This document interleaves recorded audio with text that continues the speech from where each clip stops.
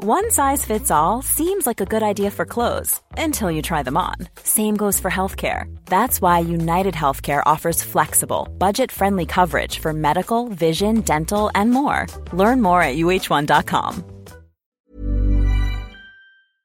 This episode of For All the Roost podcast is dedicated to the memory of Darren Alexander, the former joint chairman of the Tottenham Hotspur Supporters Trust, who sadly lost his life last week.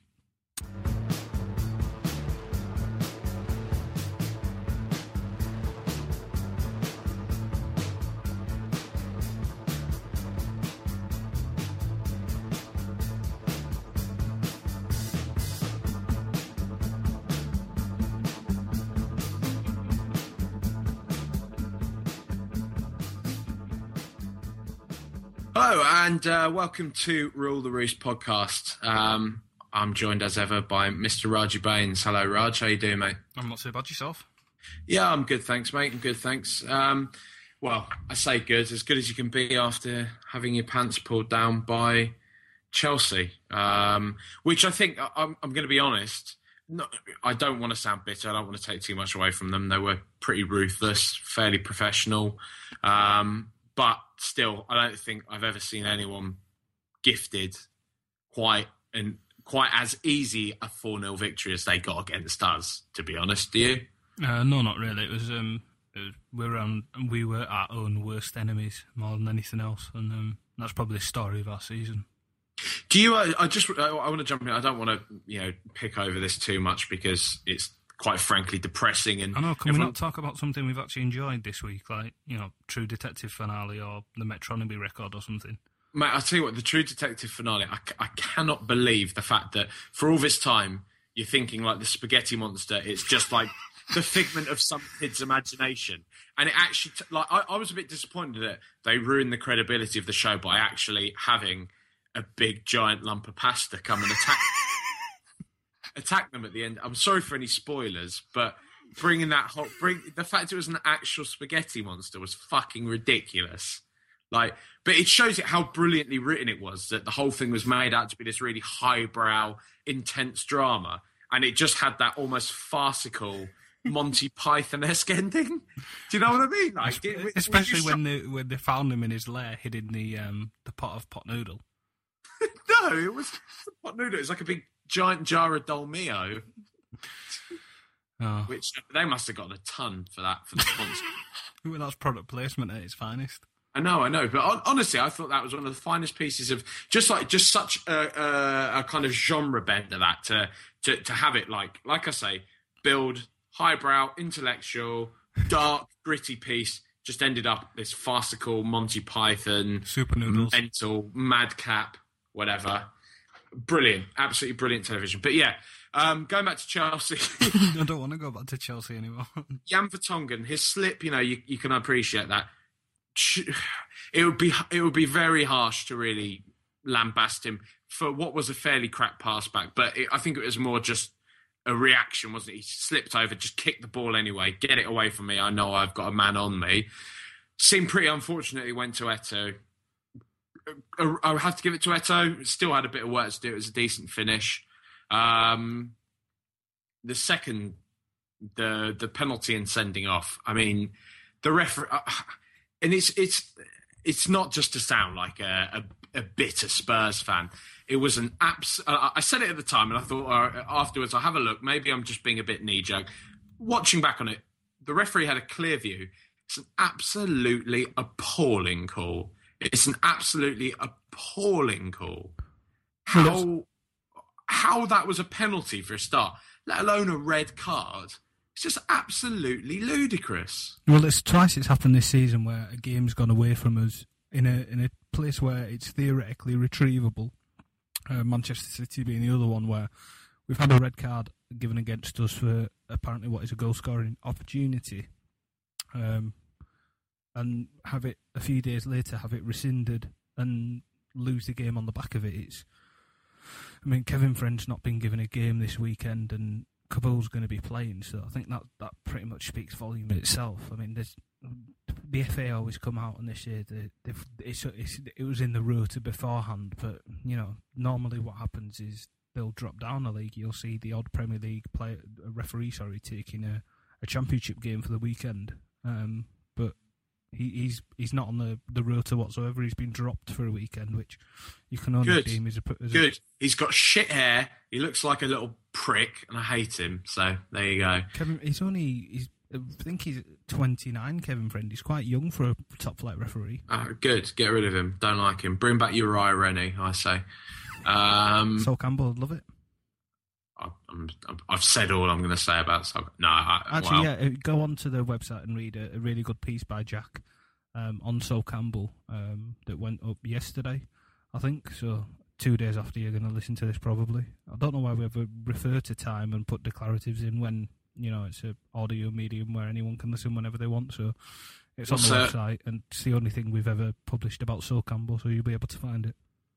Yeah, exactly. I'm quite surprised, and I appreciate the response it's had so far. I think it's actually, provided a bit of thought for a few Spurs fans, and that's all I wanted, really.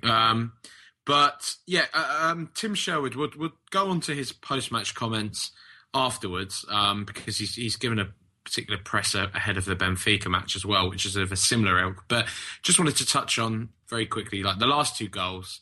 It's felt like a complete capitulation. And I felt up until the second goal, we were actually playing all right. And in retrospect, a lot of people are laying into his team selection. And I said it before the game, and I'm reticent to ever give Sherwood any praise. And I don't know whether it's praise I'm giving him now, but I did find his team selection very interesting. And I don't think it was as bad as people were making out. It wasn't whatsoever. It worked for an hour.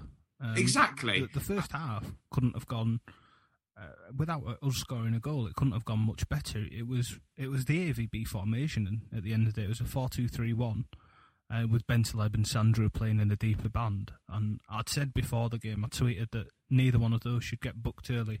And Bentaleb managed to do so within inside 10 minutes. I think it was about 6 or 8 minutes. One of the two that he put in an out-of-timer and was in the book. It wasn't the best thing for him to do when he's got to be putting in challenges all day. And Walker on the right, although he kind of like he was playing as a number 10 at points, and he was swapping with Aaron Lennon, and then he was dropping back and almost holding hands with Cal Norton, making sure he didn't make a mistake at right back. I think that was the only experiment that, perhaps down to Walker's lack of knowledge how to play right midfield, was the only thing that failed there. But even then, it was going fine for an hour. You can't really fault that. The first goal is an individual's mistake. The second goal is a referee's mistake. The last two, are. You could have almost played the Benny Hill music over the second two going in, and then that was just a complete heads down capitulation, which we see many times. I think more than anything, those third and fourth goals are the ones that got Sherwood's ire the most. The ones that he seemed deemed as being unnecessary. The ones where he wouldn't have wanted to go in, and I think he's got a point there. But as you say, we're not shy of finding a stick to beat Sherwood with. But the fact that we lost that game probably isn't one in the grander scheme of things.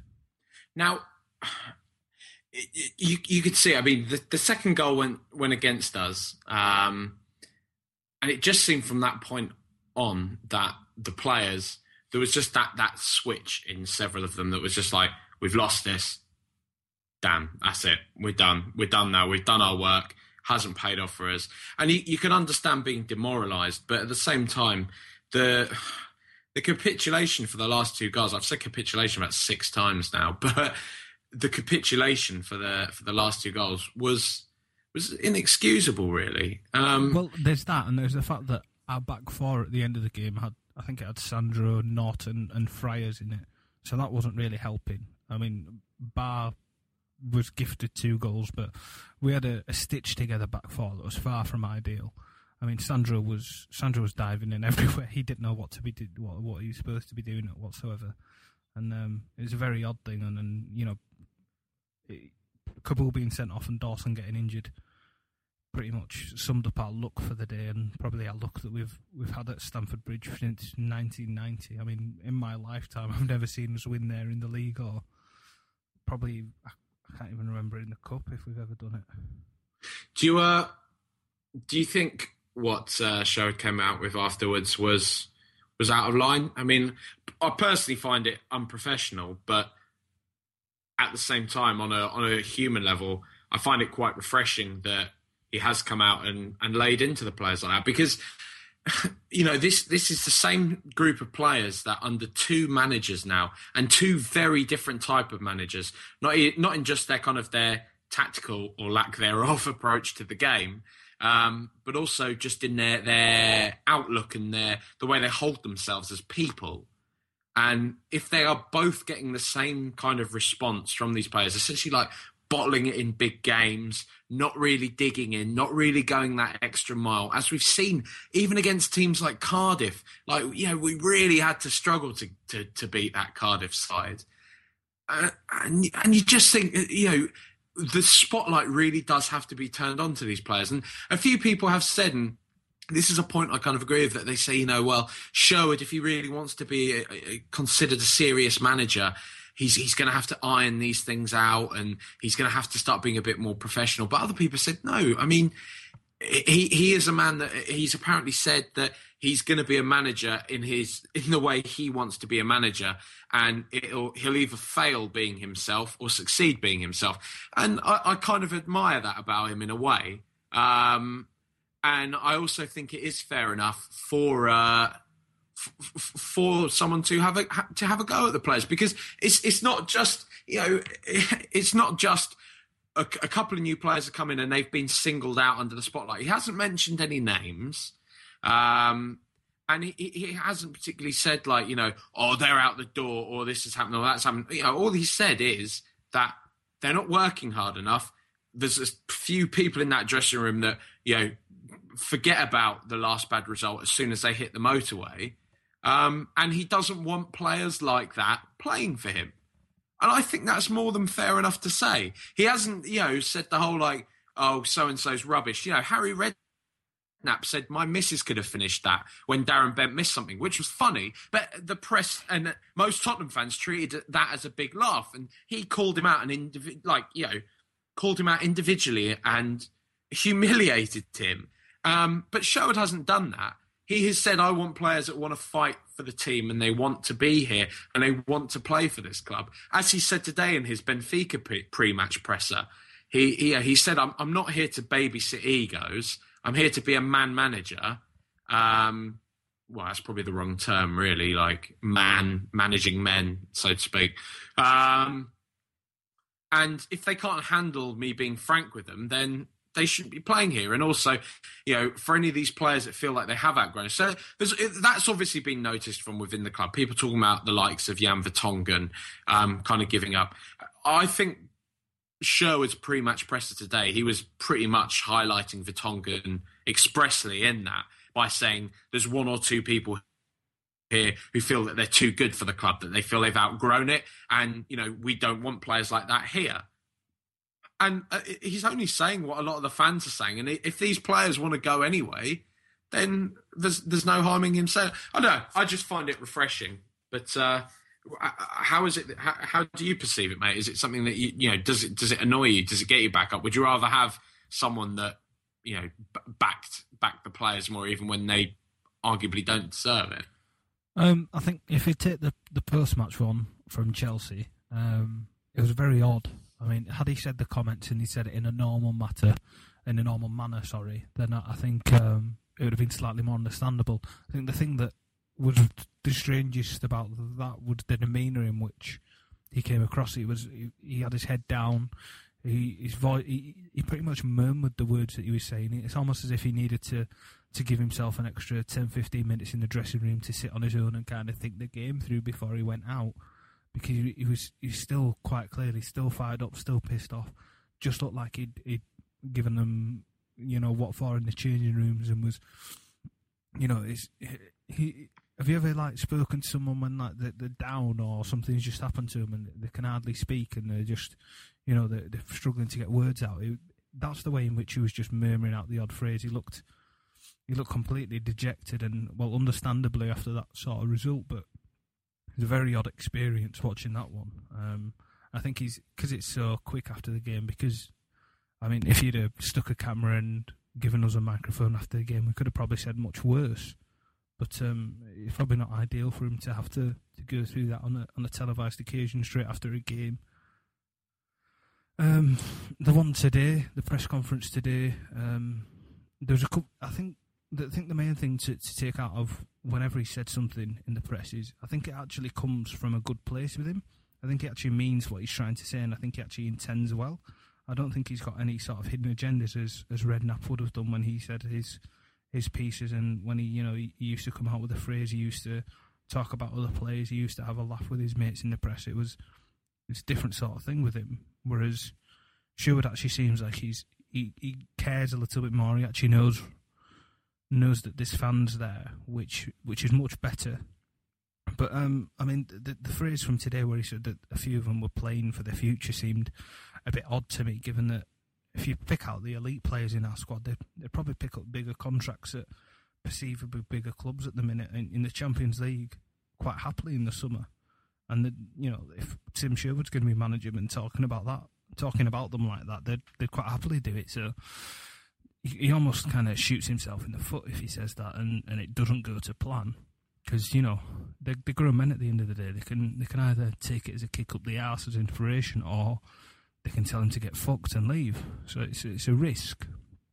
But I think the underlying thing for me is that I can't see a long-term future for him at the club, and I think he knows that, which is why I think he says comments like this, and he goes off script, and he quite clearly. I spoke to Roberto, who we've had on the show before. He was managers are given not a script, but they're given a briefing before press conferences, what to speak about, what not to speak about, and what have you. And he almost he openly said, "I'm not sure whether or not he even listens to them," because he says he's his own man, and he wants to manage in his own fashion. So you're never really sure what he's going to say and just how happy the club are about it. Because he threw around Levy and Baldini's names today about planning for next season, and you don't know how much of that is him trying to edge his foot in the door and how much is actually the truth. So I'm not sure where to fall. I think he's probably 60% right in what he says, 40% unexperienced. But if he's unexperienced, and if he's inexperienced, then how can we have ever given a job to a man who's 8 years younger than him beforehand? So I think that's where I am at it. I'm out with it.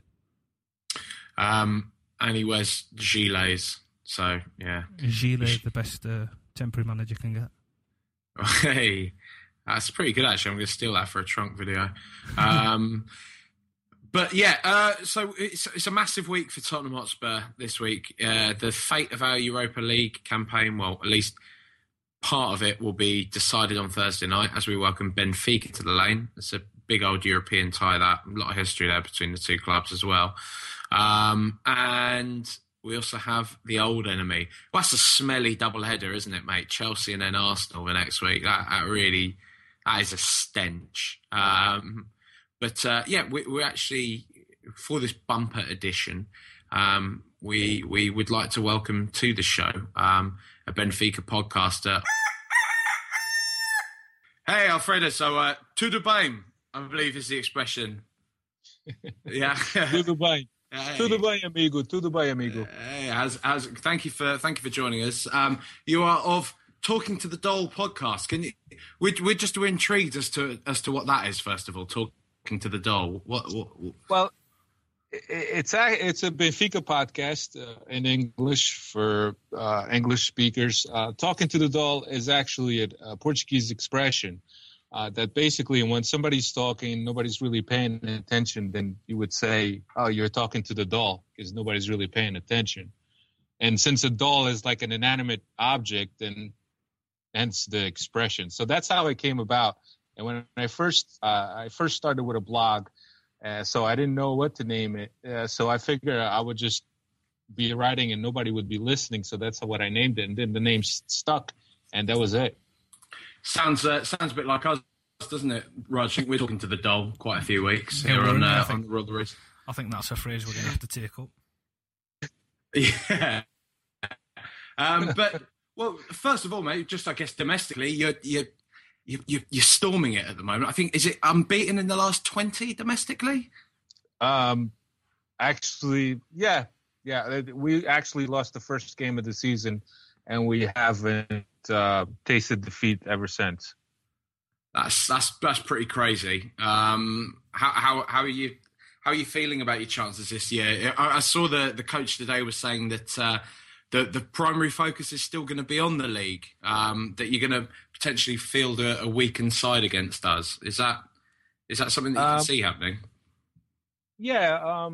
Well, we're feeling pretty good about the chances this year, simply because of the way the team has been playing, and Jorge Jesus has always had a very gung-ho style, a very attacking style, and we always used to score tons of goals, but we also used to allow tons of goals. And this year, he has gotten a certain chemistry and a certain formation together that the team is very compact and it defends very well. So we haven't given up a goal, and I think in the last 16 games domestically. And so I'm feeling very good about the chances. We have 7 points on the second place team with 8 games to go. Just the way the team has been playing well. As far as the Europa League, Jorge Jesus is also, forgive me, but I'm used to referring to him as JJ, with Jorge Jesus with 2 J's. But he has stressed that the priority of Benfica this year is the league. We haven't won the league in 4 years, so the primary objective for this year is the league.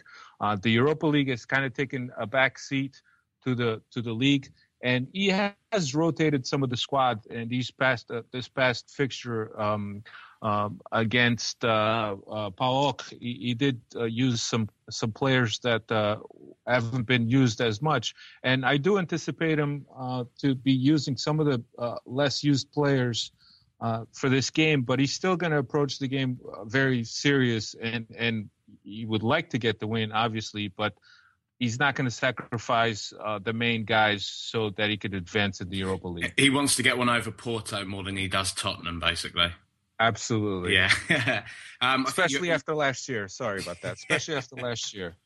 I think you had one for Alfredo, didn't you, Raj? Yeah, I mean, obviously we've heard of Benfica over here in England. You're one of Europe's premier sides. What's the perception of Tottenham in Benfica, and obviously for Portuguese football fans as well? Are we a club that you're aware of at all, that gets covered anywhere or anything? Be brutally honest. We can handle it. If you've never heard of Tottenham before, then we are. There's a certain, and especially in Portugal, Portuguese people follow the EPL. They're very in touch with the EPL. Obviously, with AVB going over to Tottenham, there was something that got a lot of people's attention. People started following, and even though he's a Porto man, there was a lot of people rooting for him, hoping for him to do well. I mean, the perception that we have of Spurs is a very good perception. They're a very good team. Of course, they're not in the same league as Manchester United, Chelsea and Arsenal, but they're an up-and-coming side. And I actually thought that this year they were going to do well because of how deep the squad is. Yeah, we were hoping so too, and we're both two very big fans of AVB. We weren't happy to see him go at all. I personally felt it was the wrong decision. One of the things that the British media have liked, we will go on to our tie against you, but it was just an interesting question. One of the things that the British media have painted out about AVB is that he's a very awkward character, that he's very hard to get along with, has been almost, I think, has even been painted as a sociopath by some people. Now, it's not like the British press to over-embellish a story, of course, but is there any kind of a shade of that in Portugal? Do people see him as a fairly divisive character? Well, I'll tell you a funny story about AVB, and then you guys can make your own your own judgment. But AVB started in Portuguese coaching. He was just a young kid, and Bobby Robson, he coached Porto.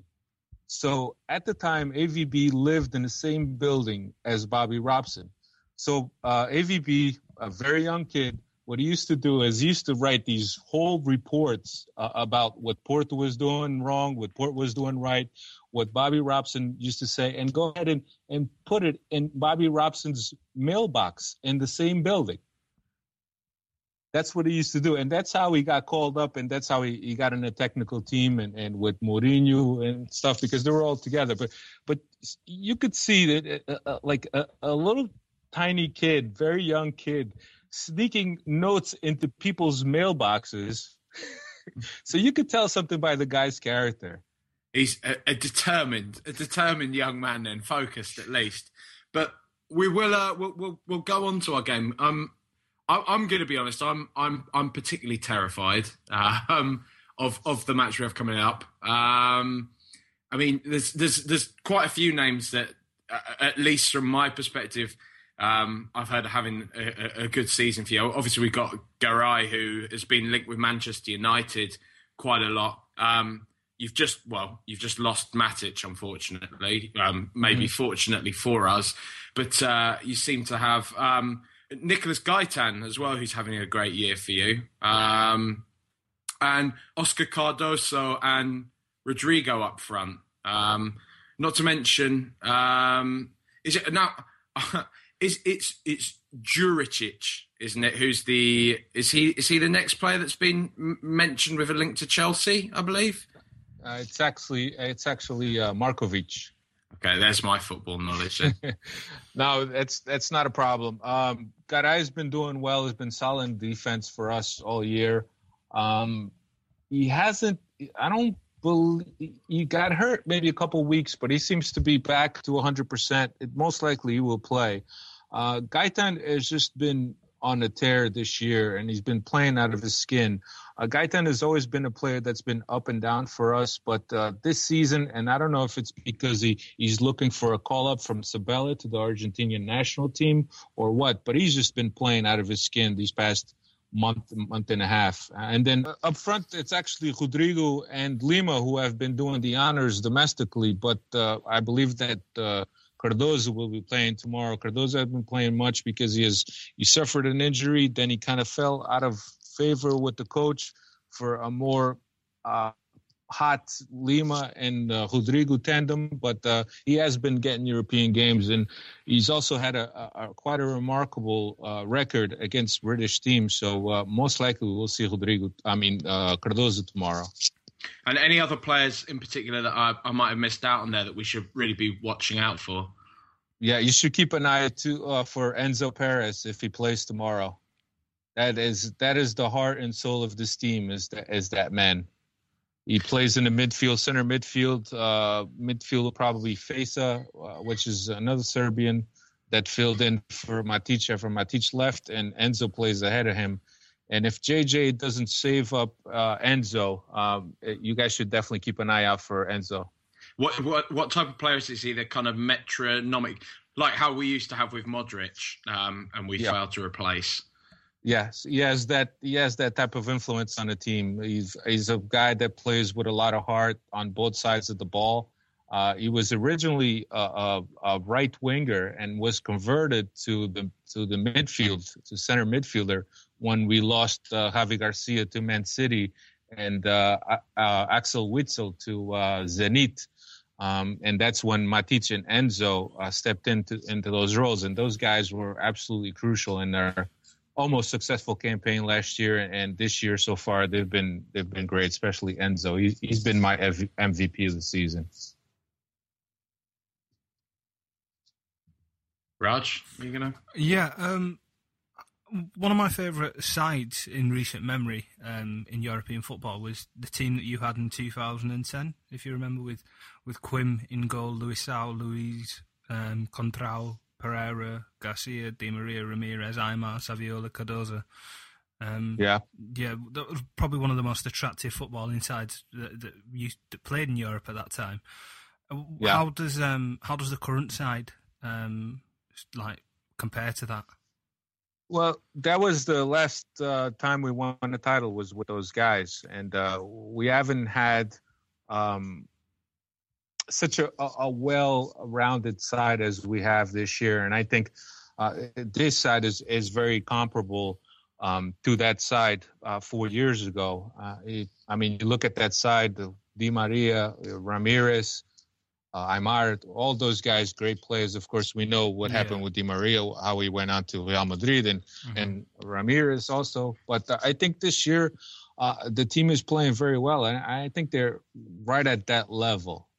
Perhaps not so offensive-minded as that team was, but as a whole, very compact and a team that dominates games well. Do you line up in a similar formation then? Is it still the 4-3-1-2 as you used to? No, it's actually different. It's more of a dynamic 4-4-1-1. Okay, so you've just got is it a flat bank of four that you've got a midfield and then one player behind the striker? Yeah.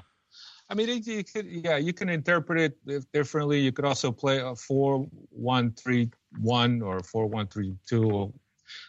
There's different ways because even though the team has played sometimes as a 4-3-3, the coach fails to acknowledge that he's actually playing with the 4-3-3 because he explains it by the functions of several players, the way they have and the way they line up on the field. He says you can't really call it a 4-3-3. So there's a lot of going in and out with Gaitan and the other winger. We usually play with Markovic, but I don't think we'll see him tomorrow. I think we'll see another Serb called Suleimani. But those guys go in and out of the midfield a lot and to the wings a lot. So it's like a carousel. It's very interesting to watch. Is it still Rui Costa that's putting all the club together? He's still director of football there? He is the director of the football, but he is mainly responsible for acquiring talent. So he's because we've got Franco Baldini at our club that does what is supposed to do a similar job of bringing in players. So does he? Because I remember back when, because I followed that side quite closely, he was given a lot of praise along with Jorge Jesus for bringing in the players and having that sort of side built. Is he the one that still, because he's a club legend at Benfica, isn't he? Is he still a prominent figure there?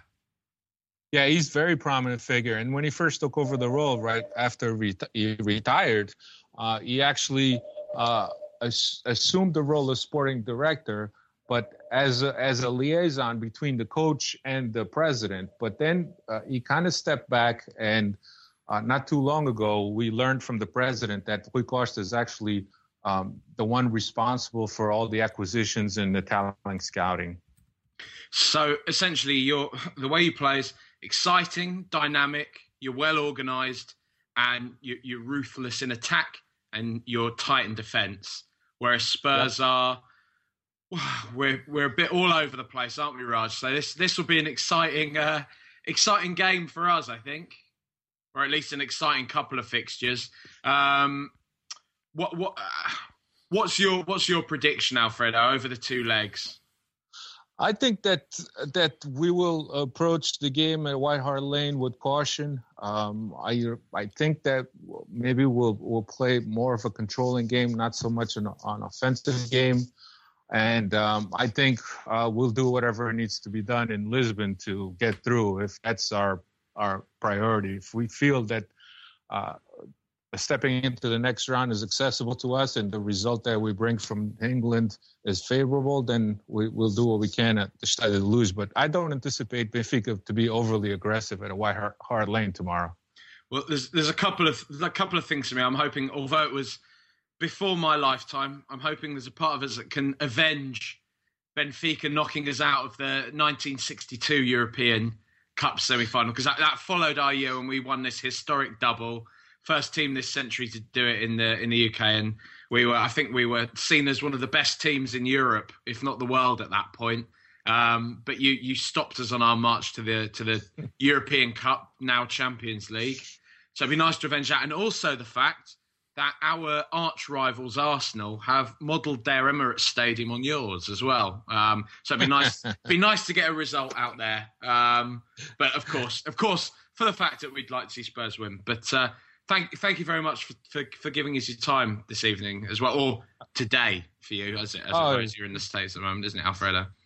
Yeah, you're very welcome. Thank you. Muito obrigado, I should say. There you go. De nada. Yeah, hey, thank you very much, mate. All right, that was Alfred. I can't believe I went into British Man Abroad saying, "Hello, muito obrigado, sir." You know, I did that, didn't I? It was a bit fucking Eurovision, to be honest, mate. I was just trying to be accommodating and nice. The guy lives in America, I know, but, you know, whatever. I still flex my Portuguese muscle. That's a euphemism, isn't it? Might well be. Would be if Andre was still with us, but no. Quite interesting to see. I honestly, I don't want to go on about it too much, but you know my thoughts on this Benfica match, mate. I think we are going to get destroyed. Maybe not on the lane, but over the two legs. I can just see it being a canter for them, personally. Well, we'll soon see. I think off air we just had a quick word with him, and hopefully we'll do something similar again on next week's show, just to cross the tie between the two legs, because first time we've had a European guest on, and he was obviously knew a lot about his own club and was very good to talk to. So if we can work out times and everything with him over there, then we'll try and get him on again.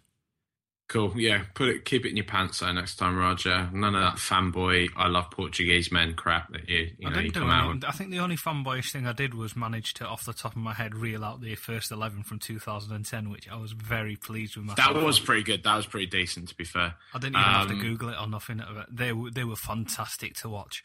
If you have a look back at that team that won the title in 2010, they were outstanding. That David Luiz, Ramirez, Di Maria, they essentially got picked apart and bought like most clubs do these days by vulturous bigger clubs, but they were amazing to see. All right, well, good for them. Speaking of them, you don't really give a shit, do you? No. Speaking of horrible red clubs, in horrible red kits, in horrible plastic, soulless, corporate, horrible red stadiums, we know all about them, and they're here. They've landed. I hate Chelsea, but also there's a special place in the pits of my own personal hell reserved for these smelly, horrible bastards. Bring on the Arsenal. Hello, welcome back to the show, Mr. Carnage and Mr. Jeff Arsenal. How you doing, boys? I'm very well, thank you very much, sir. Hope you guys are well. Oh, loving it. Loving life in N17. Good. Yeah. Well, I don't really know where to start proceedings tonight, lads. I'll tell you what. Let's jump in straight away. Mesut Ozil, what's going on there? What's going on with your pronunciation of his verse, first and all? What's Mesut Ozil? What's Ozil, innit? Oh, sorry. Okay, Mesut Ozil. What's happening to the lad? Carnage. Ozil sounds like you're from New York. Ozil in the coffee. Well, I have to say he's been hung out to dry by the media and some critics and some pundits overnight. I think he's had, for me, in his first season at Arsenal, quite an encouraging year. He's played a lot of football, more football than he's probably ever played in recent years. And at Real Madrid, he didn't complete many games. I don't know if people are aware of that. And of course, he was surrounded by much better players, many more outlets. I think this year he suffered by not having the likes of Walcott to feed in, and Ramsey, who is one of our few midfielders who kind of runs in behind defenders. And of course, last night, the Bayern Munich game, he did his hamstring in the first sort of 10-15 minutes, but failed to inform the medical staff and decided to play on. I think purely because he was in Germany, purely because he's got so many of his international teammates on the pitch. He probably just didn't want the humiliation of being subbed off 10-15 minutes in, and he wouldn't have been humiliated, but that's probably just the way he thought. So because he played on, he didn't have an impact on the game, and he's literally just been hung out to dry today. So today's been quite a weird day for Arsenal fans, trying to just like defend him on all social media platforms. Jeff, what do you think about Ozil? I think I share everything that you said, FK, to be honest with you. I don't see what the problem is. He's a lad that's obviously come into the Premier League. You see at the start that although he's got that tremendous ability, sometimes he was getting knocked off the ball quite easily, and you can see him getting up thinking, "Fuck me, what happened there?" But I think he's a world class player, I really do, and you'll see the best of him next season. I don't really understand what the problem is. Why everyone's asking questions? I don't understand it.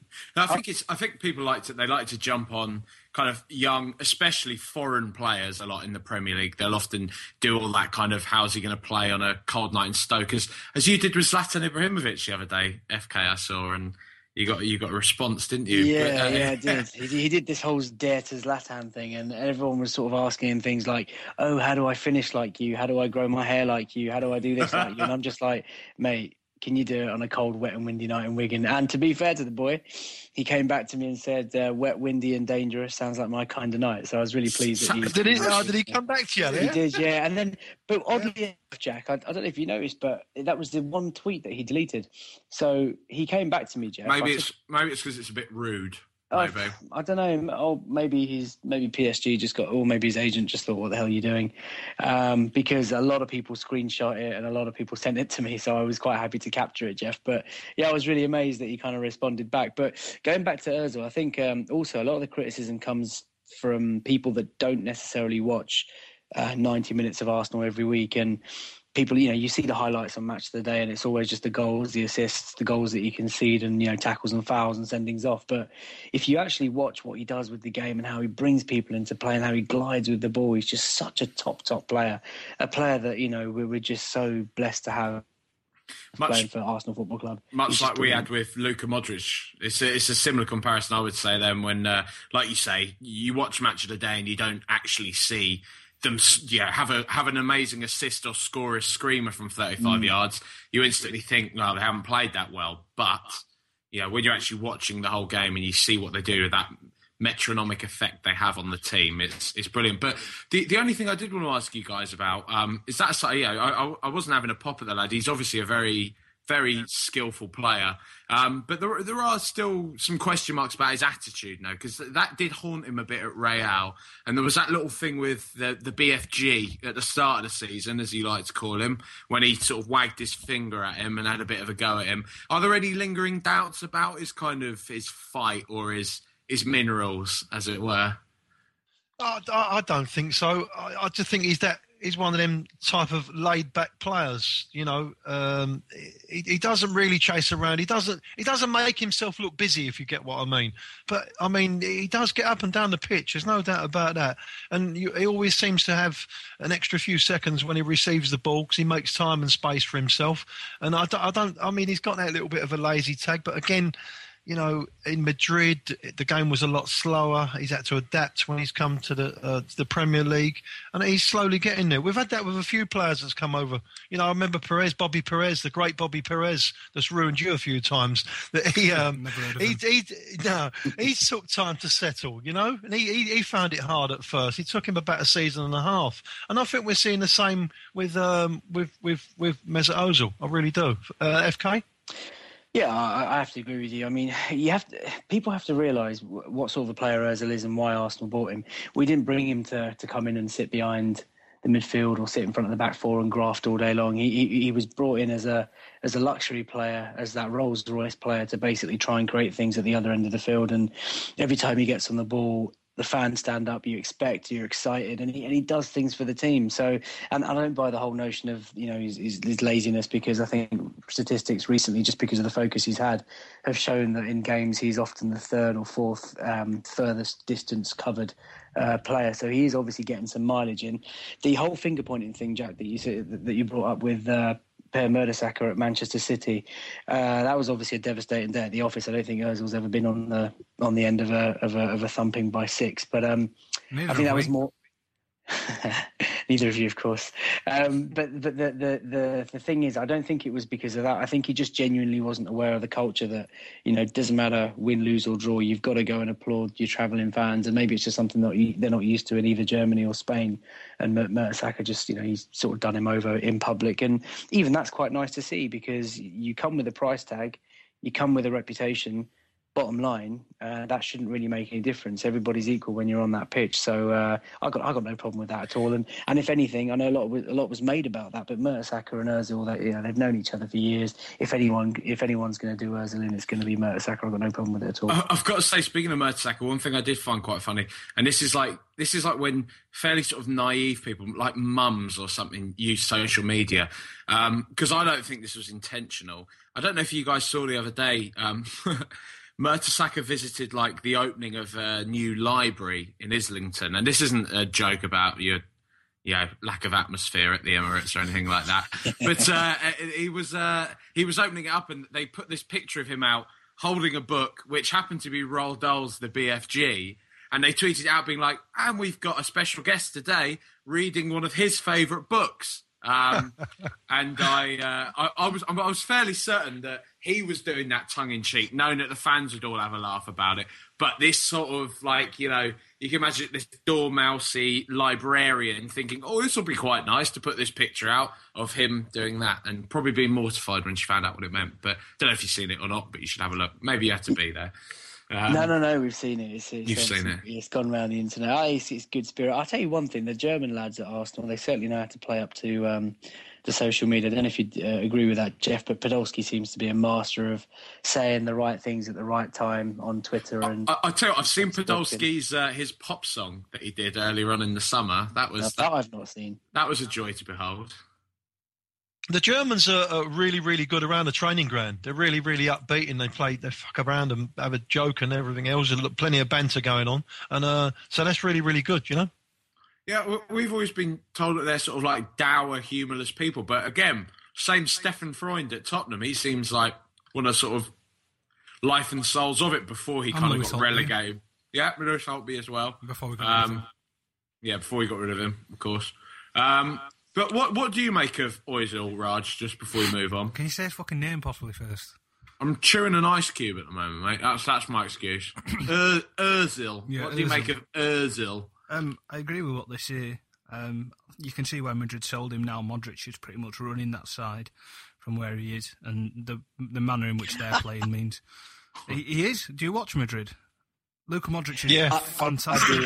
It just doesn't sound right. Modric is running Real Madrid. That's the way. It doesn't sound right, but it's true. Yeah, he's a top player. He is a top player. He's unbelievable. Shame he don't play for Tottenham anymore, don't it? Really? It's a massive shame. Moving swiftly on from that. Yeah, they've got a couple of our ex-lads that are doing really well out there. But yeah, he'll do well in time. I mean, obviously the knee-jerking's going to happen on British media. We're used to that. I mean, it almost echoes the way in which they treated AVB, to be honest. Young, foreign, very talented. They're obviously going to be a bit sceptical of him. They don't like that sort of thing. They're going to get on his back. But, I mean, he's shown flashes of what he can do, and he'll sure settle in. I mean, you're completely right in saying that he's probably never played this amount of football before, especially at not this intensity and the amount of pressure that's on him at Arsenal, being probably one of your most important players. I mean, Ramsey probably took a bit of the pressure off him at the start of the year, but he'll grow into the role, and he's still yet young, so it'll get better, and once he's used to the league, he'll be fine, unfortunately. So, lads, I wanted to ask, because it's a fairly desolate place, Tottenham support at the moment. We're not a happy bunch. What's the mood like in the Arsenal camp? Well, I think it's fairly good. I think the majority of Arsenal fans at the start of the season would have thought that we had an outside chance of winning the league. Anyone that was saying that we were favourites for it and is now disappointed because we're outsiders, I suppose, is just kidding themselves. We were always outsiders for the league. Like that bloke on Arsenal TV that cried the other day, you mean? Hey, football's an emotional game. He got quite passionate, and to be fucking fair, cried on TV. Yeah, It was brilliant. To be fair, this is just the way he is. I'm sure he's not the only fan that's done that. But going back to what the mood's like, I mean, we were outsiders. We still are. We're still in it with an outside chance. And, of course, now we're going to Wembley for the FA Cup semi-final. And I think that there is a sense of optimism around the club. I think people are generally quite happy. The Bayern Munich tie, we lost in the first leg. The red card killed us. I'm not blaming Robin. No ill feeling towards him. It happens. You just got to get on with it. I'll be honest, just taking off my Tottenham hat, he is a cheating bastard, though. Those dives. The reality is, Jack, that it's part of the game now. So, we can sit and moan about, if FIFA should do this and they should ban that. But the reality is that divers are prevalent in football now. It's part of the game. I'm not saying it's a good thing, but you just have to accept it. You can't just keep moaning about it. And it's similar to the whole Arsenal get beaten off the park physically at certain games. Well, we know it's going to happen. You're going to get kicked. It's about time we sort of just give as good as we get, really. So, but But to answer your question, the mood, though, I think is quite optimistic, and Wembley's just happy days. Don't you have that frustration though when you look at it? You look at where you were in January, where you've been for most of the season, which is top of the table. They spent that money on Ozil in the summer. They would have just taken one more investment to kind of just push something through to get someone else up front at least, and you could have probably really made a crack of it for the title. I mean, what is the thinking behind it? Because you've got the money now. The money is there. And, who do you... Because I know we touched on this in the first time we spoke to you, but who do you attribute the blame to? Is it the board or is it Wenger? Because, I mean, I'm honestly, I'm not just saying this to have a knock. I personally don't rate Giroud that highly. I think he's a good player, and I think he's a great finisher when he wants to, but he just doesn't strike me as that match winner. He was bought to replace Van Persie, and he's not on that level for me at all. And yeah, few players are, but you're still a club with the size that can attract players like that. And I fail to understand why you don't do that. Why you aren't pushing for those really big signatures. The people like Cavani, when he was maybe going from Napoli, and why you didn't push harder to get Suarez, for example, when it seemed like you were just kind of on the edge of being able to get him. Yeah, I know what you're saying. I totally understand what you're saying. I mean, we had a fantastic start to the season, and like you say, we was top of the league for the most part of it, the first part of the season. Unfortunately, I believe that he does want to. Obviously, it's quite obvious that he wants to get a new centre forward in that can score your goals. But if there's not one available, Jack, that it's very difficult to get them. And I don't think Arsenal are a club that can just go and spend 20 or 25 million pound on another punt. I think he really wants to keep the money and spend big money, maybe in the summer, and get the right player in that can get you 25 or 30 goals a season. So I think it was not for the want of trying. It was just about who was out there, pardon me, at that particular time. But, at the end of the season, if we haven't won anything and, we are only in the top four, I mean, I think it's a fantastic achievement to get into the top four. A lot of people... All right, stop rubbing it in. I'm not. I think it's a great achievement. A lot of 50% of the Arsenal fans, as we speak, want Arsene Wenger gone. That's us, being in contention for this long and in the FA Cup semi-final. I mean, if Arsenal fuck it up this year, it'll be incredible, really, because if we've ever had a great chance to win an FA Cup, under the pressure that we've had over the last 8 or 9 years to win a cup, now is the time. And if we fail this time, it'll be, I don't know what'll happen. But, I think it's been a great season so far. I think the mood getting into the cup final is good, but like I say, there's half the crowd who want Arsene Wenger out. Half of them wants to foul. Incredibly, honestly, they've got that mad thing in there. They want to be proved correct just for the sake of it, rather than have the club successful. I know exactly what you mean, mate. We found the same with AVB. You'd actually have fans, supposed Tottenham fans coming out and saying, "I hope we lose today, so people can see how shit AVB is." And you think you're mad. Whatever you think about the match, how can you want your team to lose? How can you? It is unbelievable, isn't it? It's true, but we get it all the time. I see it on my timeline quite a lot. And I'm just amazed by it, mate. I'll tell you what, though, FK, because I've seen you've been talking a lot about you, and rightly so, talking about your excitement of going back to Wembley to potentially lifting the FA Cup. And I do have to ask you again, what is it? It's been 8 years now since you've won anything, but you've consistently finished in the top four. If someone could say to you now, you'll finish outside the top four, but win the FA Cup this year, just this year, we're not talking about next year, whatever, but this year, if, say, you were to finish fifth and whatever, not even if it's Spurs that finish fourth, if it's Man United finish fourth instead of you, but you could win the FA Cup, would you take it? Yeah, it's such a horrible question. Look, I've been craving a trophy for 8-9 years now.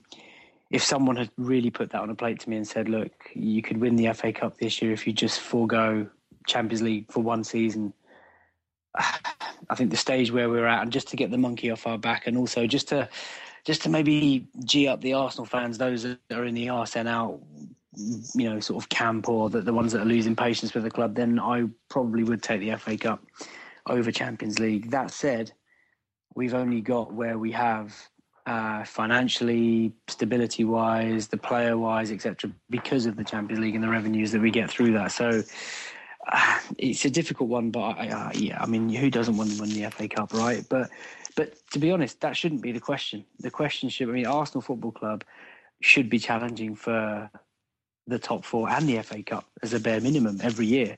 The fact that we get close or don't win it, that's another argument altogether, but that they should be our objectives. I don't think it should be one or the other, but given, if you're playing devil's advocate, Jack, then I think this year, given the circumstances, I probably would choose the FA Cup. Jeff? How about you, Jeff? Yeah. No, nowhere near it, mate. There is nothing, in my opinion.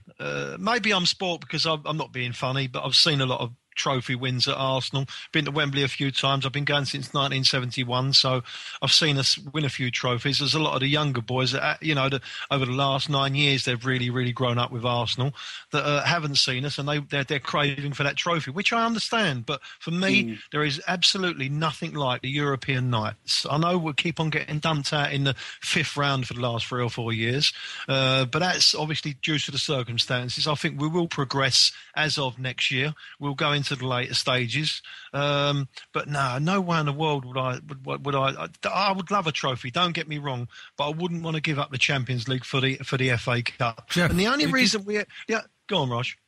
Did you know that the Tottenham have actually reached a Champions League quarter-final in more distant recent memory than you have? Yeah, I do. Yeah, and you played very well as well. But, unfortunately you went out. It's difficult, the Champions League, isn't it? Yeah. It's difficult to get back into it to start with, as you've obviously found along the way, Well, we can thank those fuckers Chelsea for that one. Yes, very true. Very true. I've got to disagree with you, Jeff. I think, don't get me wrong, the European nights under the floodlit arena at the Emirates is amazing. The Barcelonas, the AC Milans, who doesn't want to see those games? But a day out at Wembley for the FA Cup final, Jeff, it's almost as if we've forgotten how that feels like. And I think maybe, I know you've supported Arsenal for a little bit longer than I have, and you've been to various cup finals and all that kind of stuff. But if you had the chance of going to Wembley to win the FA Cup over a quarter-final night against AC Milan, you'd pick the cup final, surely. Well, it's not the point of that. It's that we won't be. We're sacrificing a Champions League place for the season afterwards. I wouldn't want to do that, mate. Honestly, I really wouldn't. I would want to be in the Champions League every single season. The only reason why we haven't really competed in the FA Cup is because we haven't really wanted to compete properly in it. We've put a weakened team out in more or less every single round in previous seasons. Yeah, I think we can empathise with you there. That's like why Spurs don't want to compete in the league or the FA Cup or the Europa League. Anything. We just, do you know what I mean? We just don't really want to focus our attention anywhere. We just kind of want to have Tim Sherwood as our manager. But, oh dear. You lot must. It's the elephant that's in the room. You lot must fucking love that. You must just love that we've got a gooner in charge at the moment. I'm happy you've got a PE teacher in charge. That's more rather than the gooner. Bless him. Good job. All right. Don't be putting him in a group with that. He's. I don't know whether you've seen. I tweeted out the John Sitton YouTube videos, and I don't know whether you've seen him in the past. Have you seen the John Sitton? The old, we'll come in here, we'll have a proper sort out, and you'll need to bring your fucking dinner. That one. Yeah, because the time I'm finished with, you'll fucking need it. Yeah, that one. And I can see Tim. He's on his last press conference, wasn't it? The weekend. He was borderline. He would like to really break out to a proper full blast John Sitton moment. Oh, it was funny, mate. It's fun. But you know what? I feel sorry for him, really, because he ain't qualified to do the job. And Levy's really stuck him in there. And I don't know whether he's going to be a manager, is he? He's no doubt he's a decent coach, but I don't know whether he's going to be a manager, especially at a big club like Tottenham Hotspur at the moment. I just don't know if he's got the temperament. He seems to be showing it a bit at the moment, but... Yeah, very true. Very true. I'm just surprised that you guys let ABB go, given that he spent so much money.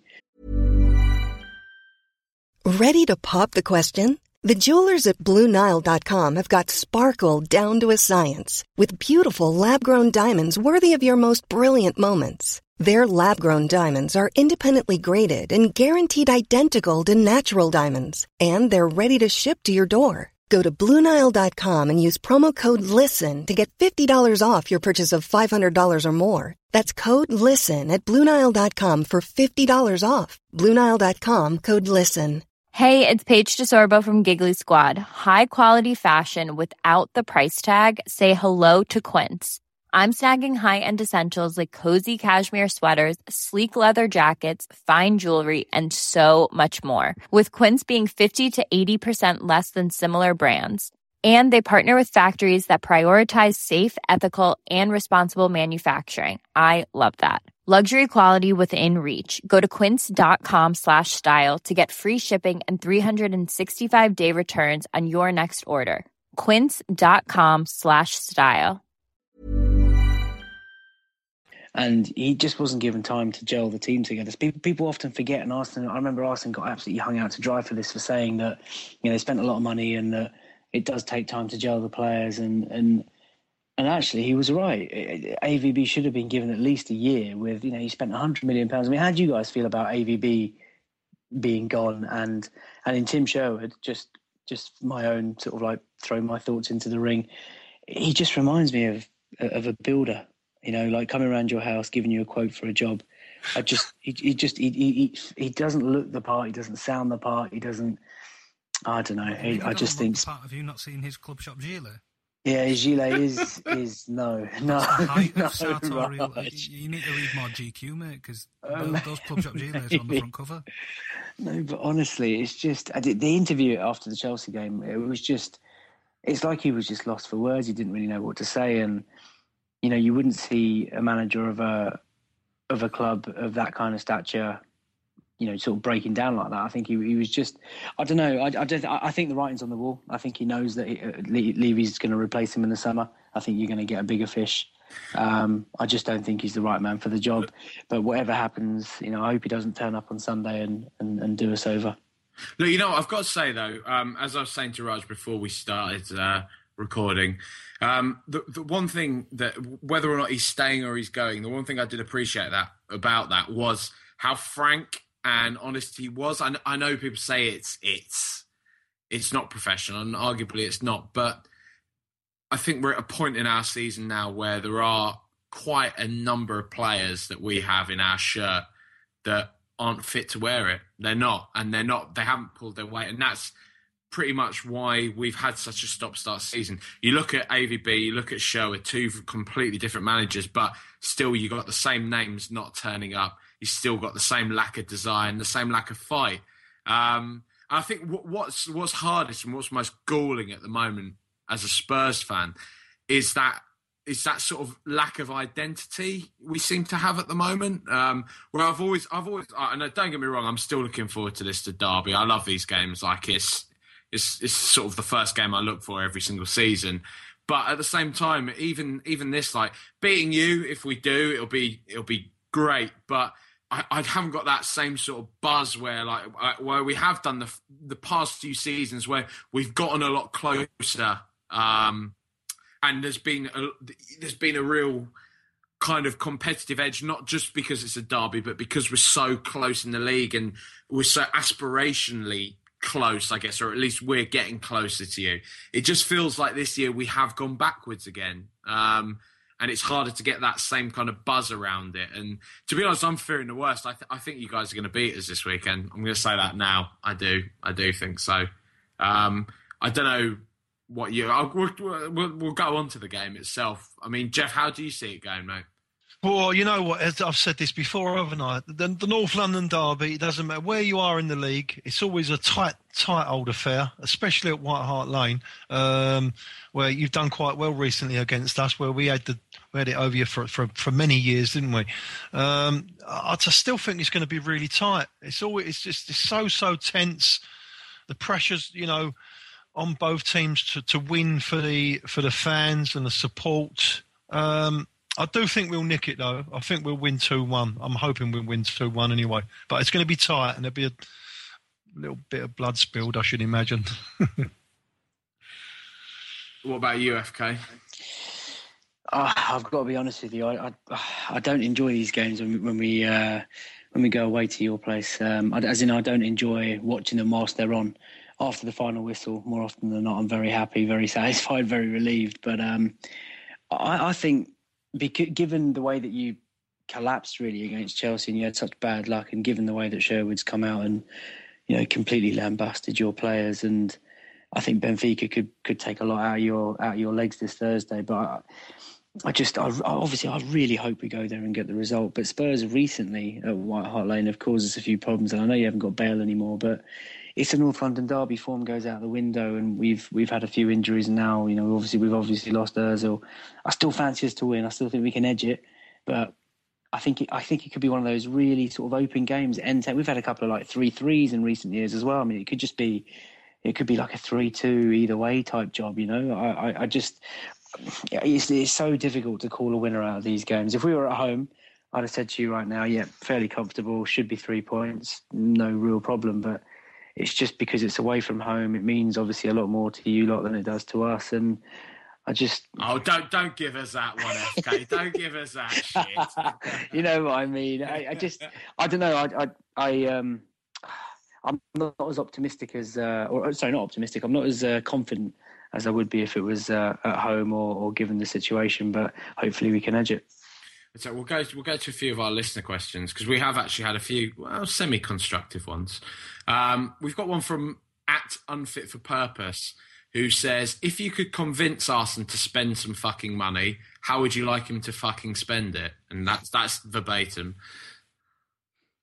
FK. Oh, go on, I'll go first. I'd go and tempt Liverpool with maybe £70 million for Luis Suarez, and buy a defensive midfield player and maybe a flying winger. And then I think we'll compete on all fronts. I really, really do. That's where I'd spend it. So it might cost £150 million, but they've got it. They've got it in the bank. So why not spend it? I can tell you personally, spending upwards of 100 mil doesn't guarantee success, mate. So yeah, it's true. That's true. People keep going on about that, spending 100 million. You did sell Bale, to be fair, for about 90, and he was your heartbeat last season. So, it's not that your net spend wasn't. Mate, in 12 years, our net spend is 700k. Just, that's... It's almost as... What's the coup with Lamela? What is happening with Lamela? Is he still at the club, or is he on... I'd love to know, mate. I'd love to know. He's apparently been injured, but then other people are saying he's not injured. I don't know. There's certain today in his conference that he was injured. I mean, what has been said by a couple of people, it was quite recently by a journalist who's very close to the club, is that quite simply, since the club got him in, they took him in on the word of Franco Baldini, and since he's actually come to the club, they're actually worried that he is almost embarrassingly subpar. This is what was intimated. In that, since he's and this is why Franco Baldini's job is kind of up in the air at the moment, because we've brought in the likes of Soldado, who, to be fair, I think there's a bit more there than just kind of adapting to another country. But especially with the likes of Lamela, who is our record signing, £30 million. So just take that in, not much less than what you've paid for Ozil. That he's kind of come in training, not even looked as good as the likes of Chadley, Townsend, players like this who he's supposed to be walking all over. So that there's a real kind of why is Baldini still in the job in that case then? Because that's £30 million is a hell of a lot of money for a player like that, isn't it? He might not be for much longer, mate. That's another one that we're going to see how that plays out in the next few weeks. But yeah. I mean, we really don't know. I mean, Lamela, when he has come on in the odd glimpses we've had of him, he's looked like, he's got a good touch, he's got decent vision, he looks like he could be quite tricky, maybe a bit knocked off the ball a bit easily, maybe not as fast as you'd hope, but he's got the makings of a very good player. And you look at how he was in Italy, and he looked fantastic. He looked like a great player. But then you look at how Gervinho's done in Syria, and yeah, it's true. You kind of have to worry. But I tell FK, I mean, if you're looking to make a signing, mate, I know you're short of options up front. There's this Spanish lad. Yeah, if you've got about 25 mil to spare, I know you like Souls at Arsenal. Soldado, I think he's called. He might be worth a punt. No, Loldado they call him, isn't he? No, I think we do have a liking for Souls, but I think Soldado's maybe one soul too far. I think I would agree with Jeff. To answer your question, we obviously need that world-class, ruthless, clinical striker that's going to make goals out of nothing, be the match winner, take a game by the scruff of the neck, and see you through games when you're not playing so well. I would probably disagree with Jeff in that I don't think we need a DM, a defensive midfielder. I think it would be nice to get one. I think we can probably get another year out of Flamini and Arteta, and obviously Wilshere and Ramsey. I would love to see an explosive winger, and I mean a proper old school, someone who comes in, not even about tricks, just someone who's got explosive pace, runs at defenders all day long. The Overmars, that type of style play, cuts in and just shoots and shoots and shoots. That's the sort of player I want. And I think obviously we'll need to be looking for a backup goalkeeper because Fabianski looks to be leaving on a free transfer, and maybe a right back if Sagna doesn't stay. So those would be my additions. What about old Oxlade-Chamberlain? He's looking like a proper little player. Yeah, he's just brilliant. I mean, again, he's another one of those players that we bought so young, and he's kind of been hampered with injuries. Development's been a bit stifled because of limited game time, but you can't argue this year. I mean, every time he comes on, he just looks explosive. He takes the ball. He's so direct. He's quick. He's fearless almost, and he's a very strong boy. He's showing versatility as well. I mean, he plays out right, plays out left, drops deep, goes in the middle. He really is kind of like developing into a fine player. I still think it's early days. I don't want to get too carried away and say, he's going to be the next big thing. But, certainly so pleased with the way that he's come on this year. And it's a shame, actually, that he missed the first 4 or 5 months because, again, like we touched at the start of the show with Ozil, we've needed those outlets. And, the fact that Walcott and the Oxford were missing and overlapped each other with injury, it's just a massive shame. So he looks a real player. Really pleased for him. So we've got a good question here from Jim. His Twitter handle is @StylishRiot. And he says, how much do you hate Chelsea? And is it different to your hatred of Spurs? He says, i.e., I hate Arsenal, but I hate Chelsea in a different way. I can respect Arsenal for their ethos and identity, but I can never respect the money scum. I totally agree with that. I honest to God, maybe it's because it's different for you guys because you hate Arsenal because you've suffered a lot over the last 20 years. And I'm not chipping away at you, but I can't imagine the build-up of what it is. But I felt the same over the last 8 years with regards to Chelsea. I live half a mile away from the stadium, and they walk past my window every weekend, and I can see them, and they're glum faces where they've won 1-0 or something like that, or and the team bus goes past my door. The open top bus tour and all that goes straight past my door. Is that for the 4th place trophy? No, we whatever they've won over the past few years, and they've fluked the Champions League. So I hate Chelsea more than I hate Tottenham, only because they keep on winning things and we're struggling. But our thing over you guys, it don't hurt me because we've been so much more dominant than you over the last 20 years. Again, I'm not having a chip. I'm sorry about that, boys. I'm not having a chip, but I am. Yeah. Yeah, well, what's really interesting, it's such a great question because I was talking about this in the office just today, and I've got to agree with Jeff. I mean, I hate Spurs. Don't get me. I hate. Oh, there's so much that I dislike about Tottenham. What's to hate, mate? We've got all these friendly players. It's just the delusion, the ground, the fans, everything about Tottenham. What's not to like about White Hart Lane? Oh, mate, it's just a dump, honestly. Sorry, man. I am having a dig, and I'm openly admitting it. I just don't like it. But at least it's got a bit of heart, FK. I'm sorry, mate. At least it's got a bit of soul, Come on, you lot cannot say the Emirates has got a patch on Highbury at all. Not yet. Highbury was just magic. I mean, I grew up obviously going to Highbury, and nothing will ever replace that. The most amazing memories of my life. What do you mean nothing will ever replace that? There's a nice block of flats that's replaced it quite well. Nice one, Raj. But no, I think the Emirates will grow in time. But to answer your question about Chelsea, I think it's not even so much, Jeff, about their success recently. It's just the way they've gone about their business. You can respect Levy and the way that he runs his Tottenham. The way that he runs his club. He tries to do things what's best for the club. He tries to bring in. No, but he does. I mean, as a chairman, your job is to maintain stability. Your job is to try and sell players for as much as you can and negotiate as much as you can when you're buying.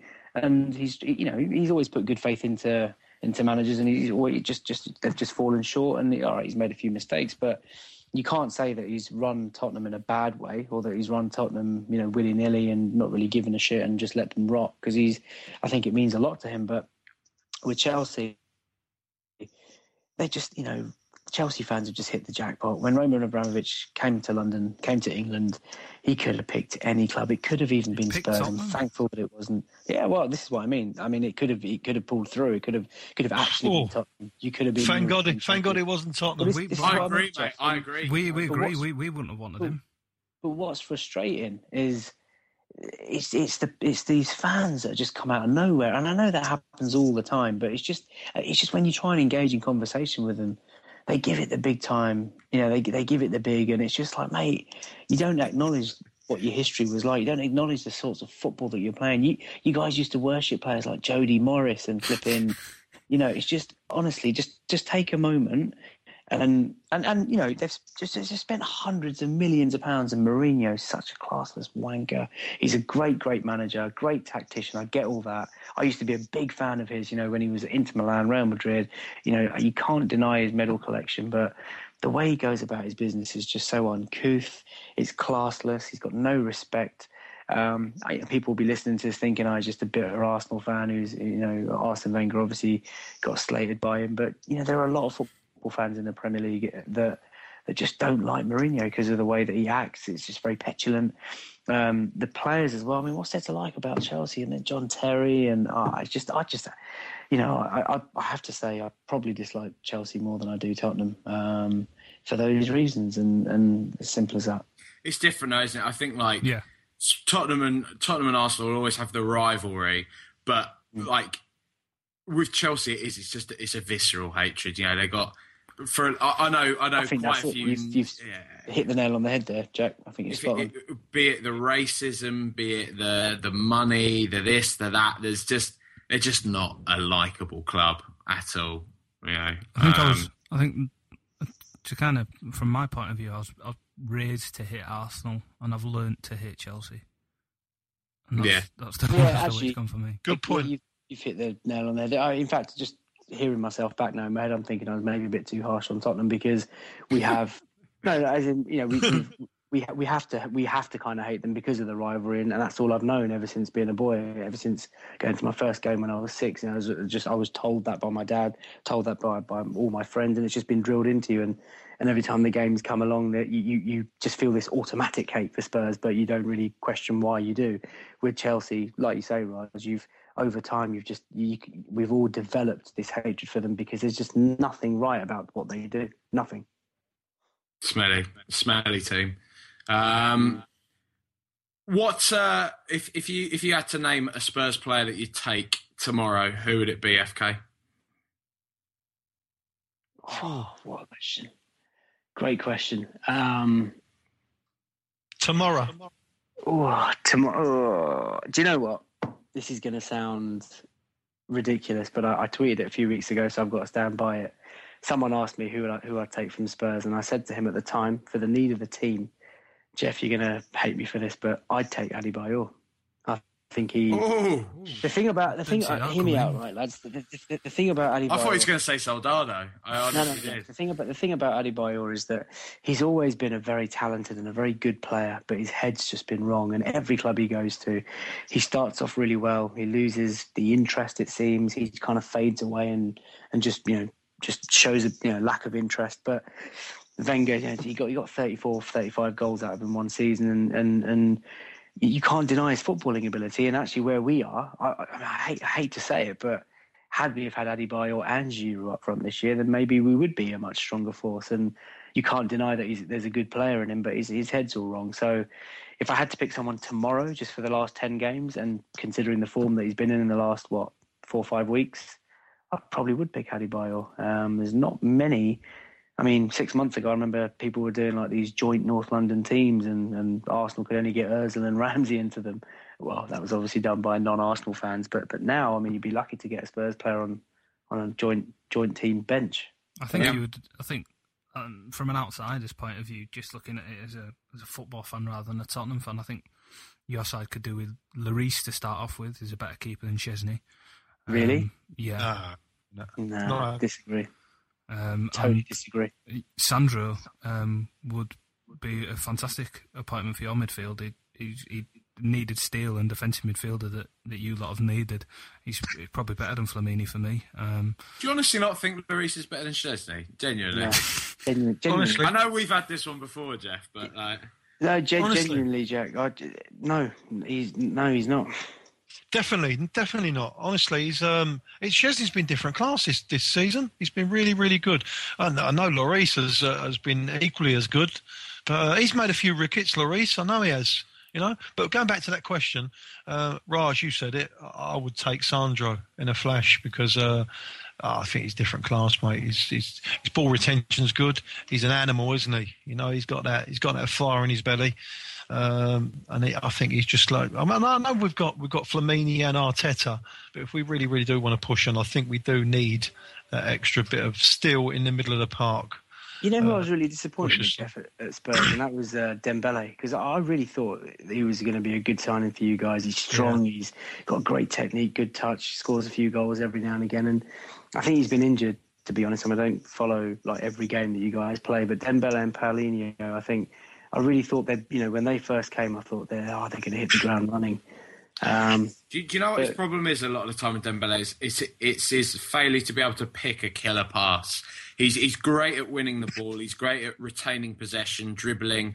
But when it really needs that incisive cutting final third ball, he just doesn't seem to have that in his locker. And it doesn't even it's a lot of the time it's instinctive with players. They just know they can just kind of spot a run and just pick out the player, pick out the forward. But Dembele just seems incapable of doing that, and that's what holds him back most of all. Who would you like to take from Arsenal? None of them. If I'd say Koscielny. That's interesting. I didn't expect you to say that, if I'm being honest, Jack. No, I would. I'd take Laurent Koscielny. I would.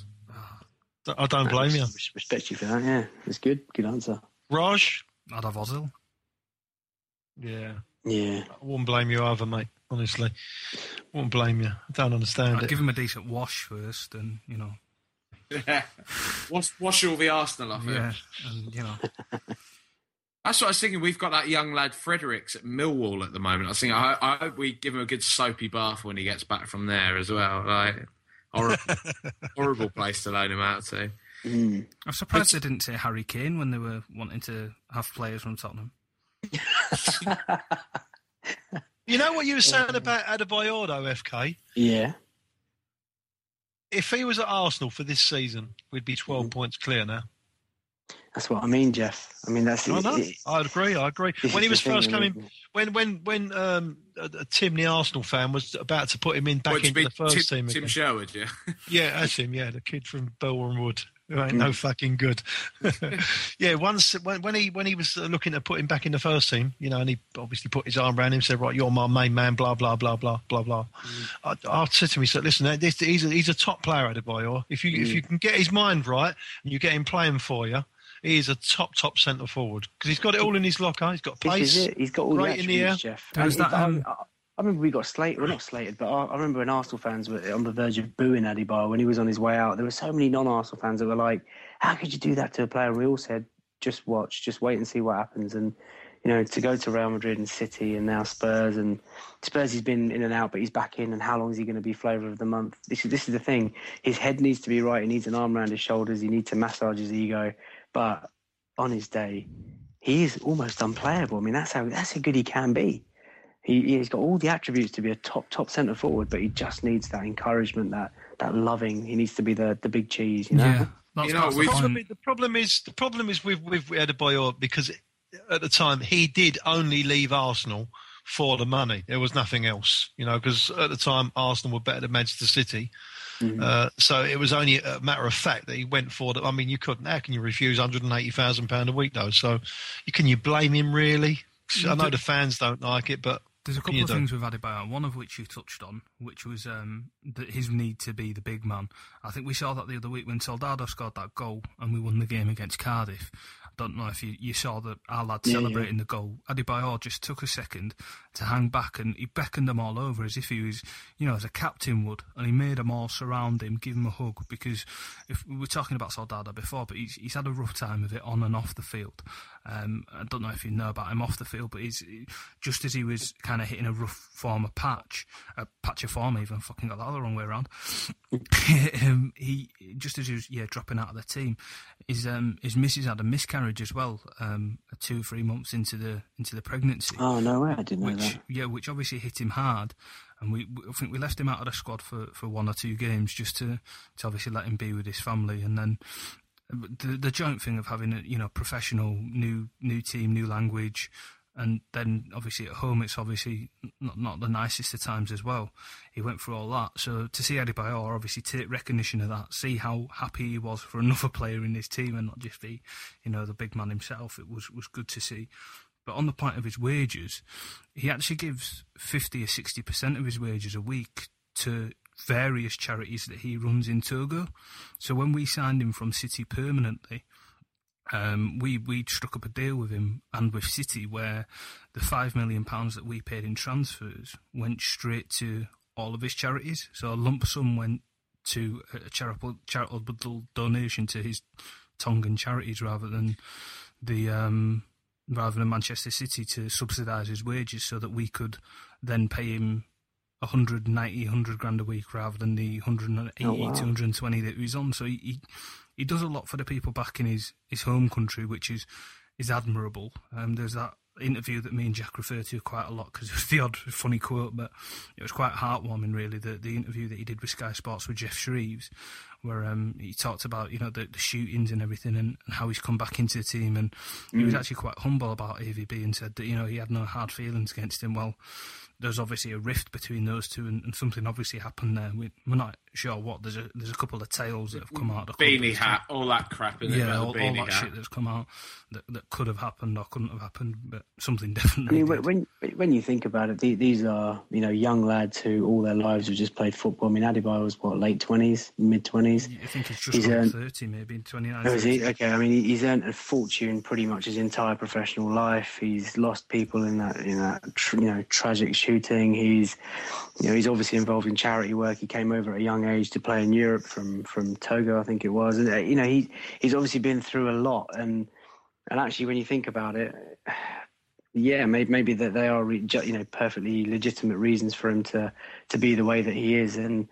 But I honestly, I'm not taking the mick. I genuinely think he's got all the attributes to be a top draw centre forward, and actually for the lad, hopefully he is at Spurs. Maybe hopefully he does sort of settle down at one club and just play really well, because it's never nice to see a player, just failing basically and fading out. I think one of the best things he's got in his locker is that ability to run 30, 40 yards and slide on his knees and celebrate in front of the opposition fans. I think that's one of his best things he's got. Do on that, Jack, I've got to be honest. As football fans, if you give it, you've got to be able to take it.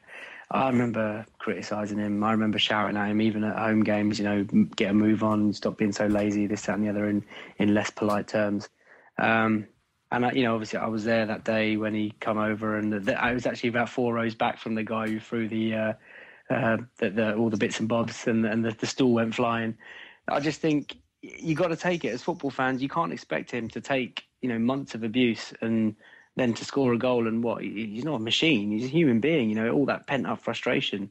It's just the way he reacted. He got told off for it, and we just got to move on. Simple as that. I mean, it's just banter. That's what football's about. That's the beauty of it. And I think if you give it, you got to be able to take it. So you're acting on like this now, FK. You know you got all naughty on the time when it was happening. You were there. You were like, fuck, I'll see you outside the stadium. I was livid, Jack. I was. All the journey home, all we could talk about was, what an absolute, cunnyish thing to do by Adebayor. But upon reflection, the next day we were thinking, do you know what? If that was me, I'd have done exactly the same thing. We was all laughing when Theo did the same thing to you guys at the Emirates. Remember the 2-1? I was laughing the next day when he said that he was going to miss the World Cup as well. Yeah, I've heard that. I'll see it. And we got a few tweets of the Tottenham fans after when he got injured, as it happens. No, I did feel quite bad for the lad after the injury. I did. I can't help it, man. I think he's the one Arsenal player that I dislike the most because he looks like the type of bloke that cries when he comes, and he's just such a child. He's so overrated as well. I've watched him play so much for England. Overrated, Rod? Seriously? Are you going to make it in another Aaron Lennon or Theo Walcott thing now, mate? Oh. No, but I've watched him play so much for England and Arsenal, and I just don't see where it comes from. I mean, I'd happily admit as a football fan if he was somebody who had a rate, but Oxlade-Chamberlain, I think, has got a better future than he has. I think he's a better natural footballer. I think he's got a better brain. 100%. Better brain on him to start with. I think anywhere across the park would be better. Ultimately, it's about outputs, and you can't disagree with the number of goals and assists that he got last season, Walcott. I mean, he was incredible for us. Absolutely incredible. And he's not, you're right, he's not the sort of player that's going to have as much of the ball as, let's say, Ox did last night against Bayern Munich. He's not going to have those moments, but you use him as an outlet. You play him through on goal. He is brilliant, honestly, and he's just going to get. But the truly great players, the way in which you talk about them, like the players that Arsenal look up to, is your great ones. Even Henry, when he lost his pace, that's the player that, if Walcott was being honest, that's the player he'd aspire to be, isn't it, Henry? With the pace and the finish, and even the number on his back and the way in which he plays.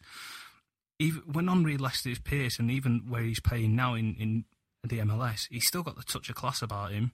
He'll still pick out a pass. He'll still pull a defence one way and the other and finish with, every which way of his boot. You could see that when he came back the other season. He had his beer gut on him. He still looked like a decent player. Better than Walcott then, but Walcott he's not on a similar level. He's just, I can't see it for me. That's the one Arsenal player. Raj, to be fair to Walcott, I mean, very few players are on Thierry's level. You're talking about one of the greatest players that's played in the Premier League.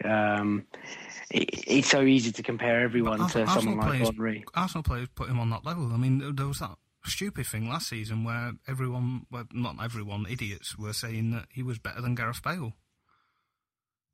Okay. So I think statistically he was, though.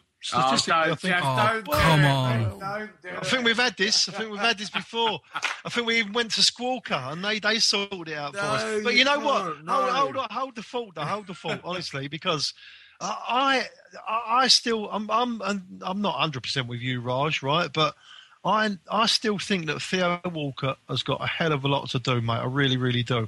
And I've been lambasted for it, but the jury's still out with me whether Theo Walcott is a first-team regular in a team that wins the league with Arsenal Football Club. Because although he does his stats and everything else match up to most in football, right, for time he's on the pitch and everything else and the goals and his assists, but he could do a lot more.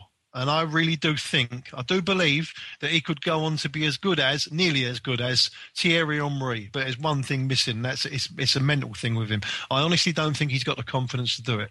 He's got a tremendous pace. All right, he can definitely dribble with the ball, but I think he bottles it a little bit. He really does. Maybe it doesn't suit him to play out wide. Maybe he does need to play down the middle because where he can go left and right. But I agree with you a little bit, Raj, with regards to Walcott. I do think he's overrated with regard to what Arsenal fans think of him. I'm not one of them fans that put him up on the pedestal. I promise you that. Right, I'll tell you what, lads. Well, we could go on. We could go on all night, I think. But we probably are going on a bit too much now. So I think it is time to bid you lads farewell. And just to grab before you do go, we sort of touched on the game, but your score prediction, Jeff Arsenal. Yeah, 2-1. I fancy 2-1. Santi Cazorla's going to get the first goal. All right, okay. And what about you, FK? I'll go 3-1 Arsenal and Cazorla to get the first. Oh, confident. Raji Baines? 3-2 Tottenham. I'll say reverse of that, 3-2 Arsenal. I think it's going to be a tight game, but 3-2 Tottenham. Tim Sherwood's going to strip off at the end of the game with like masking tape over his Arsenal tattoo and like dance around White Hart Lane. And no one will cheer his name. No. No. I went to the away game at Newcastle, and I think there was the first and only. I don't think they've sung it at White Hart Lane yet, have they? Tim Sherwood's Boom White Army. No, it's not going to happen. They tried it 4-0 up at Newcastle, and the entire block was singing all night. Every single man, woman and child in that stand was singing all night, and a few brave souls tried to sing that, and it was flat and it was awkward.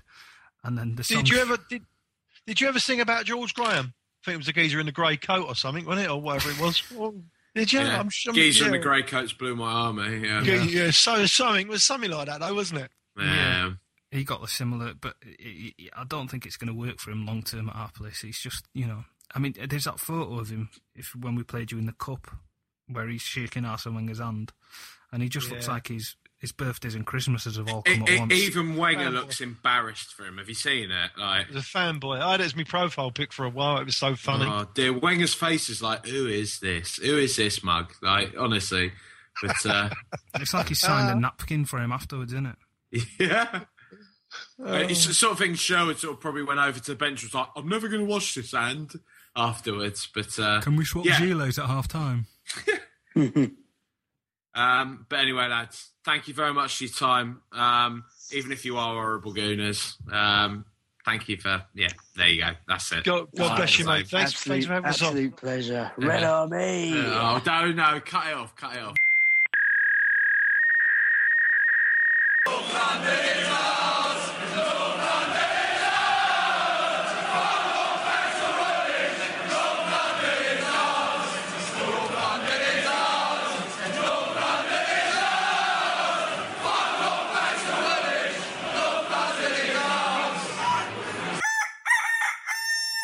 Well, again, as I said to them, I'd like to say it was a pleasure that we had them on, but they're rightly quite.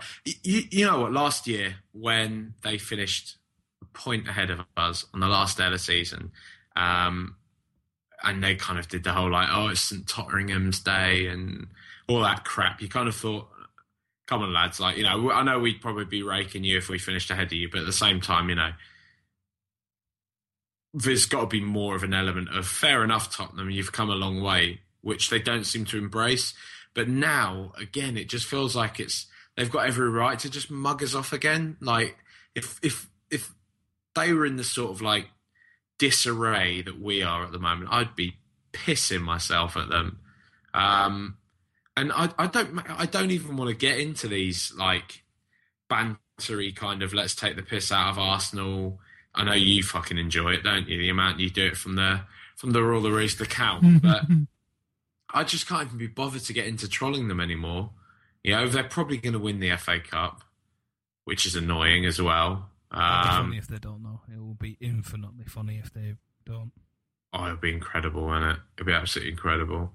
But yeah, I mean, whatever. Arsenal, I'm not looking forward to it, mate, at all. I'm really not.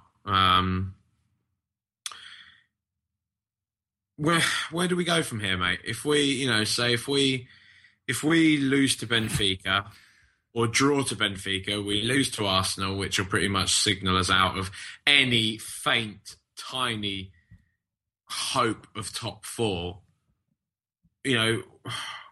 What happened? I mean, I don't know if you listen to eSpurs. They had a little special this week with George Stobart, I think his name is. Can't remember. Some journalist essentially who's got very close links to Tottenham. Is it a Tottenham podcast? Well, they actually run a podcast, but this bit in particular was just like a little one-off voice feature that they stuck on Twitter. Right. And Stobart was pretty much going on about the fact that the truck guy. Yeah, and that's Eddie Stobart, isn't it?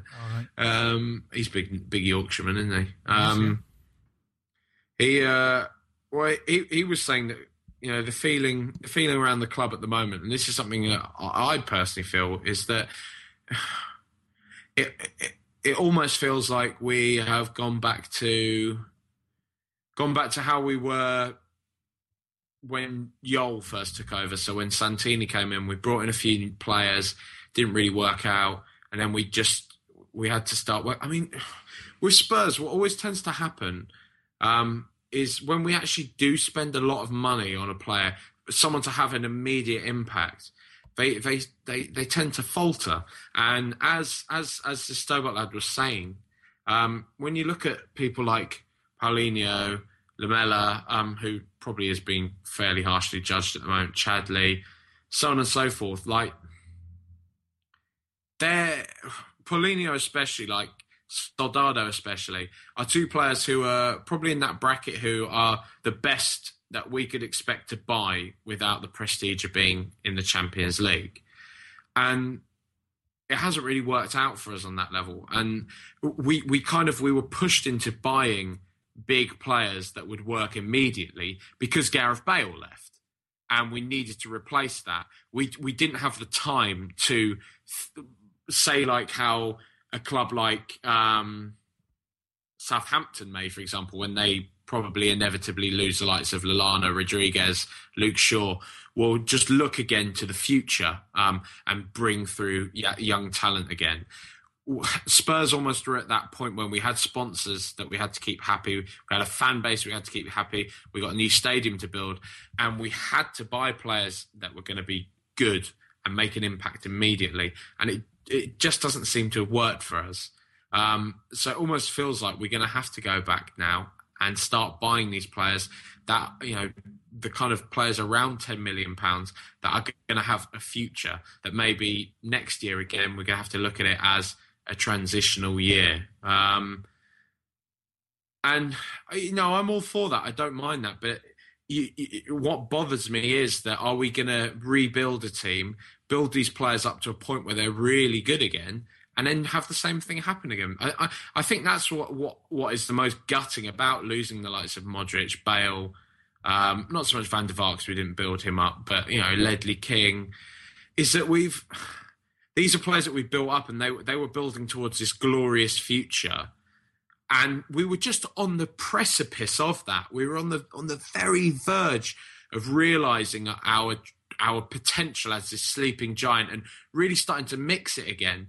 And it's just like the rug just got pulled out from under us. And it's really hard to recover from that massive loss of momentum, I feel, because that's a culmination of a 10-year project that has just been stopped short. And it's almost like, oh, well, don't worry about it. Just, build up and move forwards again. But it's like, well, I think what people are starting to question now is, that's all well and good, and we'll support the club through thick and thin, but what's going to happen, 5-6 years down the line when these, whatever young players we bring through now, get to a level where they're brilliant again, and the club then need to invest the big money, as we did in the season when the Mind the Gap season, when we brought in Louis Saha and Ryan Nelson during the December window, when we were crying out just for a couple of top quality additions, and we really, really could have fought for the top honours, but we didn't, and it just fell to pieces from there. Is that just going to happen to us again? And that's what it feels like you're staring down the barrel of. And whatever, we'll enjoy the ride. We'll have some highs and we'll have some lows, but I just think we need to seriously readjust our expectations. And I think the club need to start treating the supporters in a way that is more in sync with that. They need to stop charging the same prices as Champions League teams do. They need to stop treating managers with the same contempt that teams like Chelsea do. As much as I don't agree with Chelsea's kind of shotgun approach to managers, at least they can back it up by saying we've backed every single manager we've had through the door fiscally. Spurs don't do that, and yet they still we'll just be trigger happy. I think I think for one of the first times, Jack, I disagree with you because you're off the pod, so but whatever. I like that you think you can make that decision, no, I can't. The reason being is the whole fulcrum and the main object of that 10-year plan and what have you, and building a club is the stadium. And until that is there, we are going to be in this state of flux. To think any different, not a bad point. To think there's going to be any stadium, there's going to be any sort of sustained top four, there's going to that side that was how many points ahead in January is going to have been kept together and built further on with Modric and Bale. To think that's going to be in any different and history would have gone any different had we not had that stadium there is a ludicrous assumption in my opinion. That stadium is currently should be our main objective in terms of what it will relate to on the field. With the players we've got in at the moment, we're paying them the highest wages that we can afford in a structure that we've had to expand over the years by charging the ticket prices that we do. If we lower our ticket prices, the only thing that's going to do is make us fall off on the pitch. And the reason I've never really complained about the prices at Tottenham, even though I can't afford going that often, is because I understand why they're there. With the stadium the size it is, we need to compensate for the fact that we don't get as many people in the door. And through the prices, through the 18 kits we release a season and what have you, through the commercial way that we're trying to grow the club just to try and catch up in a natural way to the other clubs. That's the only way in which we can do it. I mean, the entire structure of ticketing and what have you across the main league is ludicrous for most of the clubs, and it's not any different at Tottenham. It's on par with the big clubs. But if we're going to try and think with that in terms of prestige, and we want to see us that much, then you're going to have to pay those prices. Unfortunately, I mean, I understand that to a degree, mate. But when the fans aren't seeing a return on this, we're seeing. Okay, we saw the training centre, which is obviously very good, but 700k spent over the past, I think it's 12 years now. It's not really on, and the stadium there's not even a girder in the ground yet, mate, in the way of foundations. I've had those photos with Aaron Lennon and Dawson there, but the thing is, if the fans ever want to make a real statement of discontent and to show they've been disenfranchised by the football club, the way in which you can only protest a football club in this day and age is to talk with your feet, especially at a club like Tottenham. If you want to make Daniel Levy stand up and listen to you, you don't turn up, you don't pay your price, and you leave that ground empty on a match day, and you see just how quickly he'll take notice and he'll want to know what's going on if you strike in that number. But that'll never happen. And until that happens, or until that ground gets built, nothing's going to change. We're going to continue in this vicious circle of daring to hope and then failing. Close. It's true. I'm going to be honest. I think after this season, I can't see the attendance being a sellout every single week anymore. I can't, because I think we're going to lose a lot of the fair weather fans, and I think a lot of the hardcore, as it were, feel very disenfranchised as well. Given that the way they've been treated over the past few years, as Levy has clamoured for this kind of elite supporter base, this people that have the big bucks that can pay up. So to remove any kind of trace of antisocial behaviour, if you want to call it that, from the ground. So by not having a drum in there, by not allowing flags in there, by having hugely overzealous stewards within the stadium, these kind of things that have really alienated a lot of the people that are the hardcore supporter base. You can ask a heavy number of people who have attended White Hart Lane for the past few years what the supporter base is like now, and it has changed a lot since we've become a more successful club. So I just think that's why we're in a very dangerous position. The club are at least in a dangerous position in that they have alienated those fans, and as easy as the kind of the fair weather fans come, they go just as easily. The thing at the end of the day is that you need to decide why you're at the football club, then, don't you? You need to decide whether or not you're a fan of the club, or you're there to spectate or support. You either go there and you support them through thick and thin. You chant whether or not they're winning or losing, or you sit there and you sit down in your seat and you sit there quietly. You pay your price and you shut up. I mean, that's apparently the choice you have to make in this day and age. So you either be a proper fan, you stand there and you sing, or you conform and you sit. So I mean, I find it very uncomfortable that we bash them with one stick, saying that we don't want them to succeed, and then we don't look at the larger picture and see what the effect of that is on the field. I mean, if your discontent goes through and essentially means you're going to be in the stadium and giving poor support, we've touched on this before at the beginning of the season when AVB had to comment on it. It's not a good place for the players to be. The players don't want to play there. So it's almost like we're our own. The sport away at Chelsea, the sport away all season, for example, has been fantastic. But the inside White Hart Lane, it's been going downhill for years, and there is a correlation between that and the success we've experienced, and I think that happens at every club. But through things like the 1882 and hopefully safe standing coming in at some point and what have you, we're going to be able to dilute that somewhat. But other than that, you're going to have to get used to it. I don't think there's any other way of going about it. I think the expression is bite the pillow. Yeah, exactly. This is about as good as modern football gets. You go to 1882 games if you want to experience what support is without seeing the best football. But if you want Tottenham to succeed as a football club, in terms of on-field success rather than as a supporters unit, then pay your prices and let the club grow in the manner that they're doing. Because other than selling a soul and doing a Manchester City or Chelsea, this is the only way we're going to do it. And people are just going to have to get used to that. Though, as soon as we do get a new stadium, we probably will be another Manchester City or Chelsea. Well, it depends who we sell it to, doesn't it? If we manage to sell it to the right sort of person, then those still exist, by the way.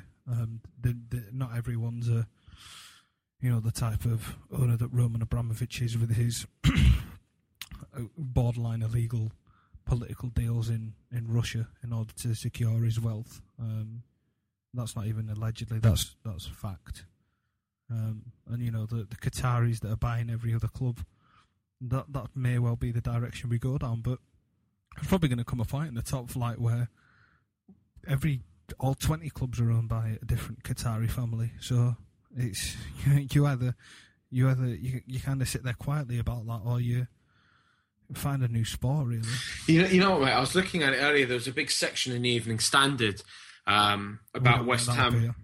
No, I dare say you don't get electricity yet, so let alone a free sheet newspaper. We get the Metro. You get the Metro? Yeah, Metro. Metro? Yeah. Metro? No, that's what they say in Newcastle, isn't it? Metro. Metro? Metro, man? I can't see, man. Yeah, there was a big double-page spread about West Ham and the Olympic Stadium.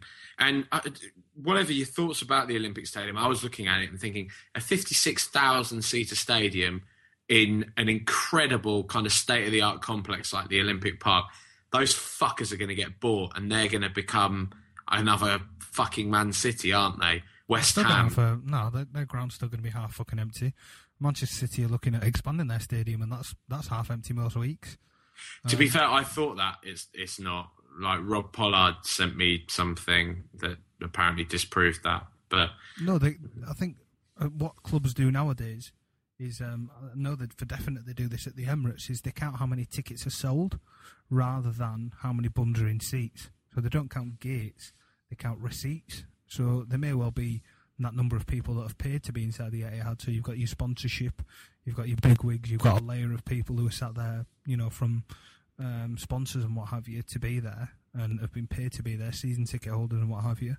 But they're not people that necessarily go on a weekly basis. That's 10% of your ground that's, decide whether or not they want to come. They're not even fans. They're people that have paid to be there in a non-footballing capacity.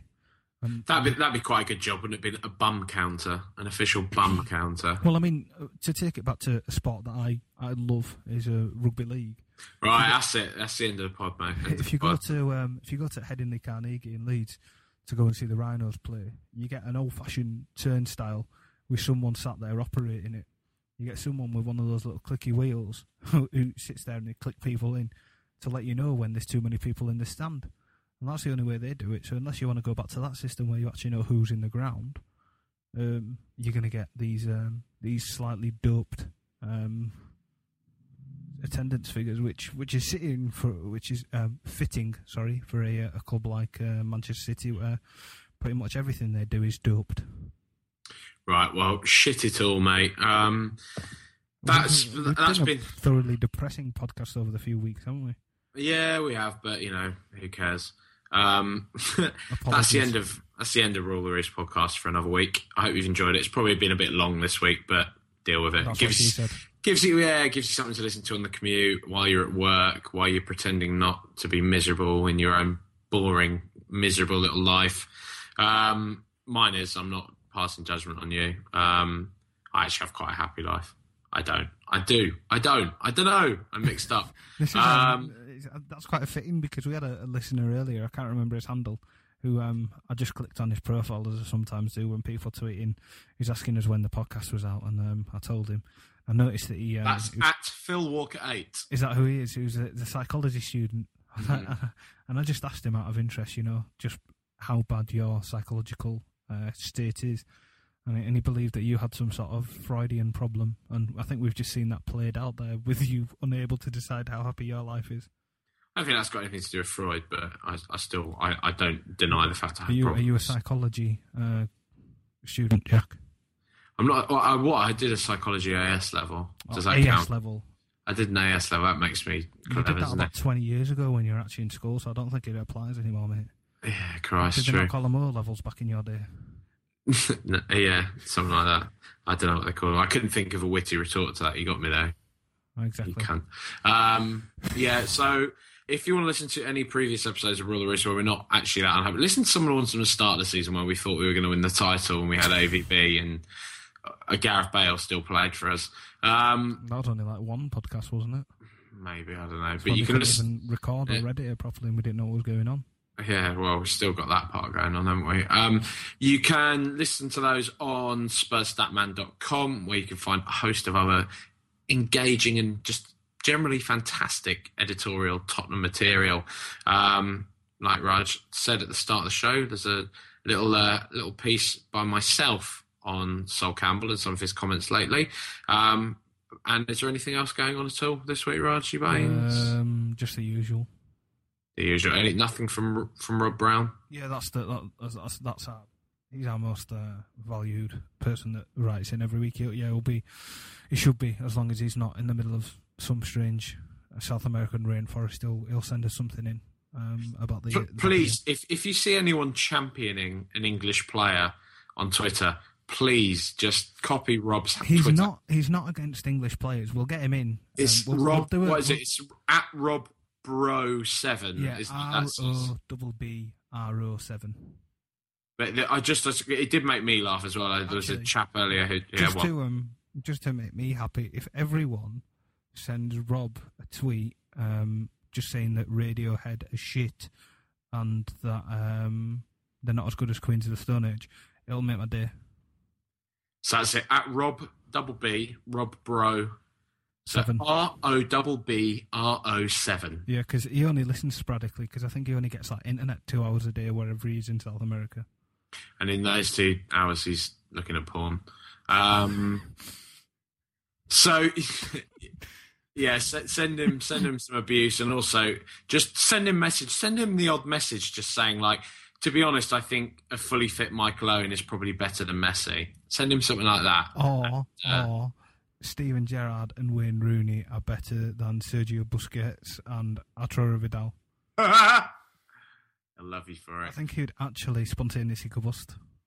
And listen to all the old episodes of Rule the Roost as well. No, on iTunes, on our Sprout website. Also That's all right. Don't ever do it again. Or follow the account on Twitter at RTRSSM. Thank you very much for listening. I hope it hasn't been too painful. Come on, you Spurs. Let's do those horrible Gooners.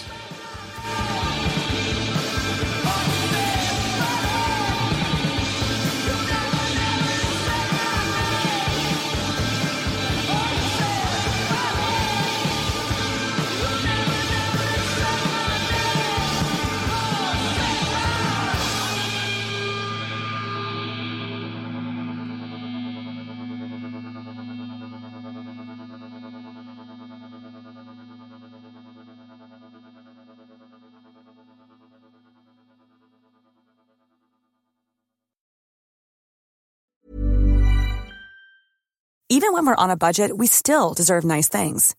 Quince is a place to scoop up stunning high-end goods for 50 to 80% less than similar brands. They have buttery soft cashmere sweaters starting at $50, luxurious Italian leather bags, and so much more. Plus, Quince only works with factories that use safe, ethical, and responsible manufacturing. Get the high-end goods you'll love without the high price tag with Quince. Go to quince.com/style for free shipping and 365-day returns.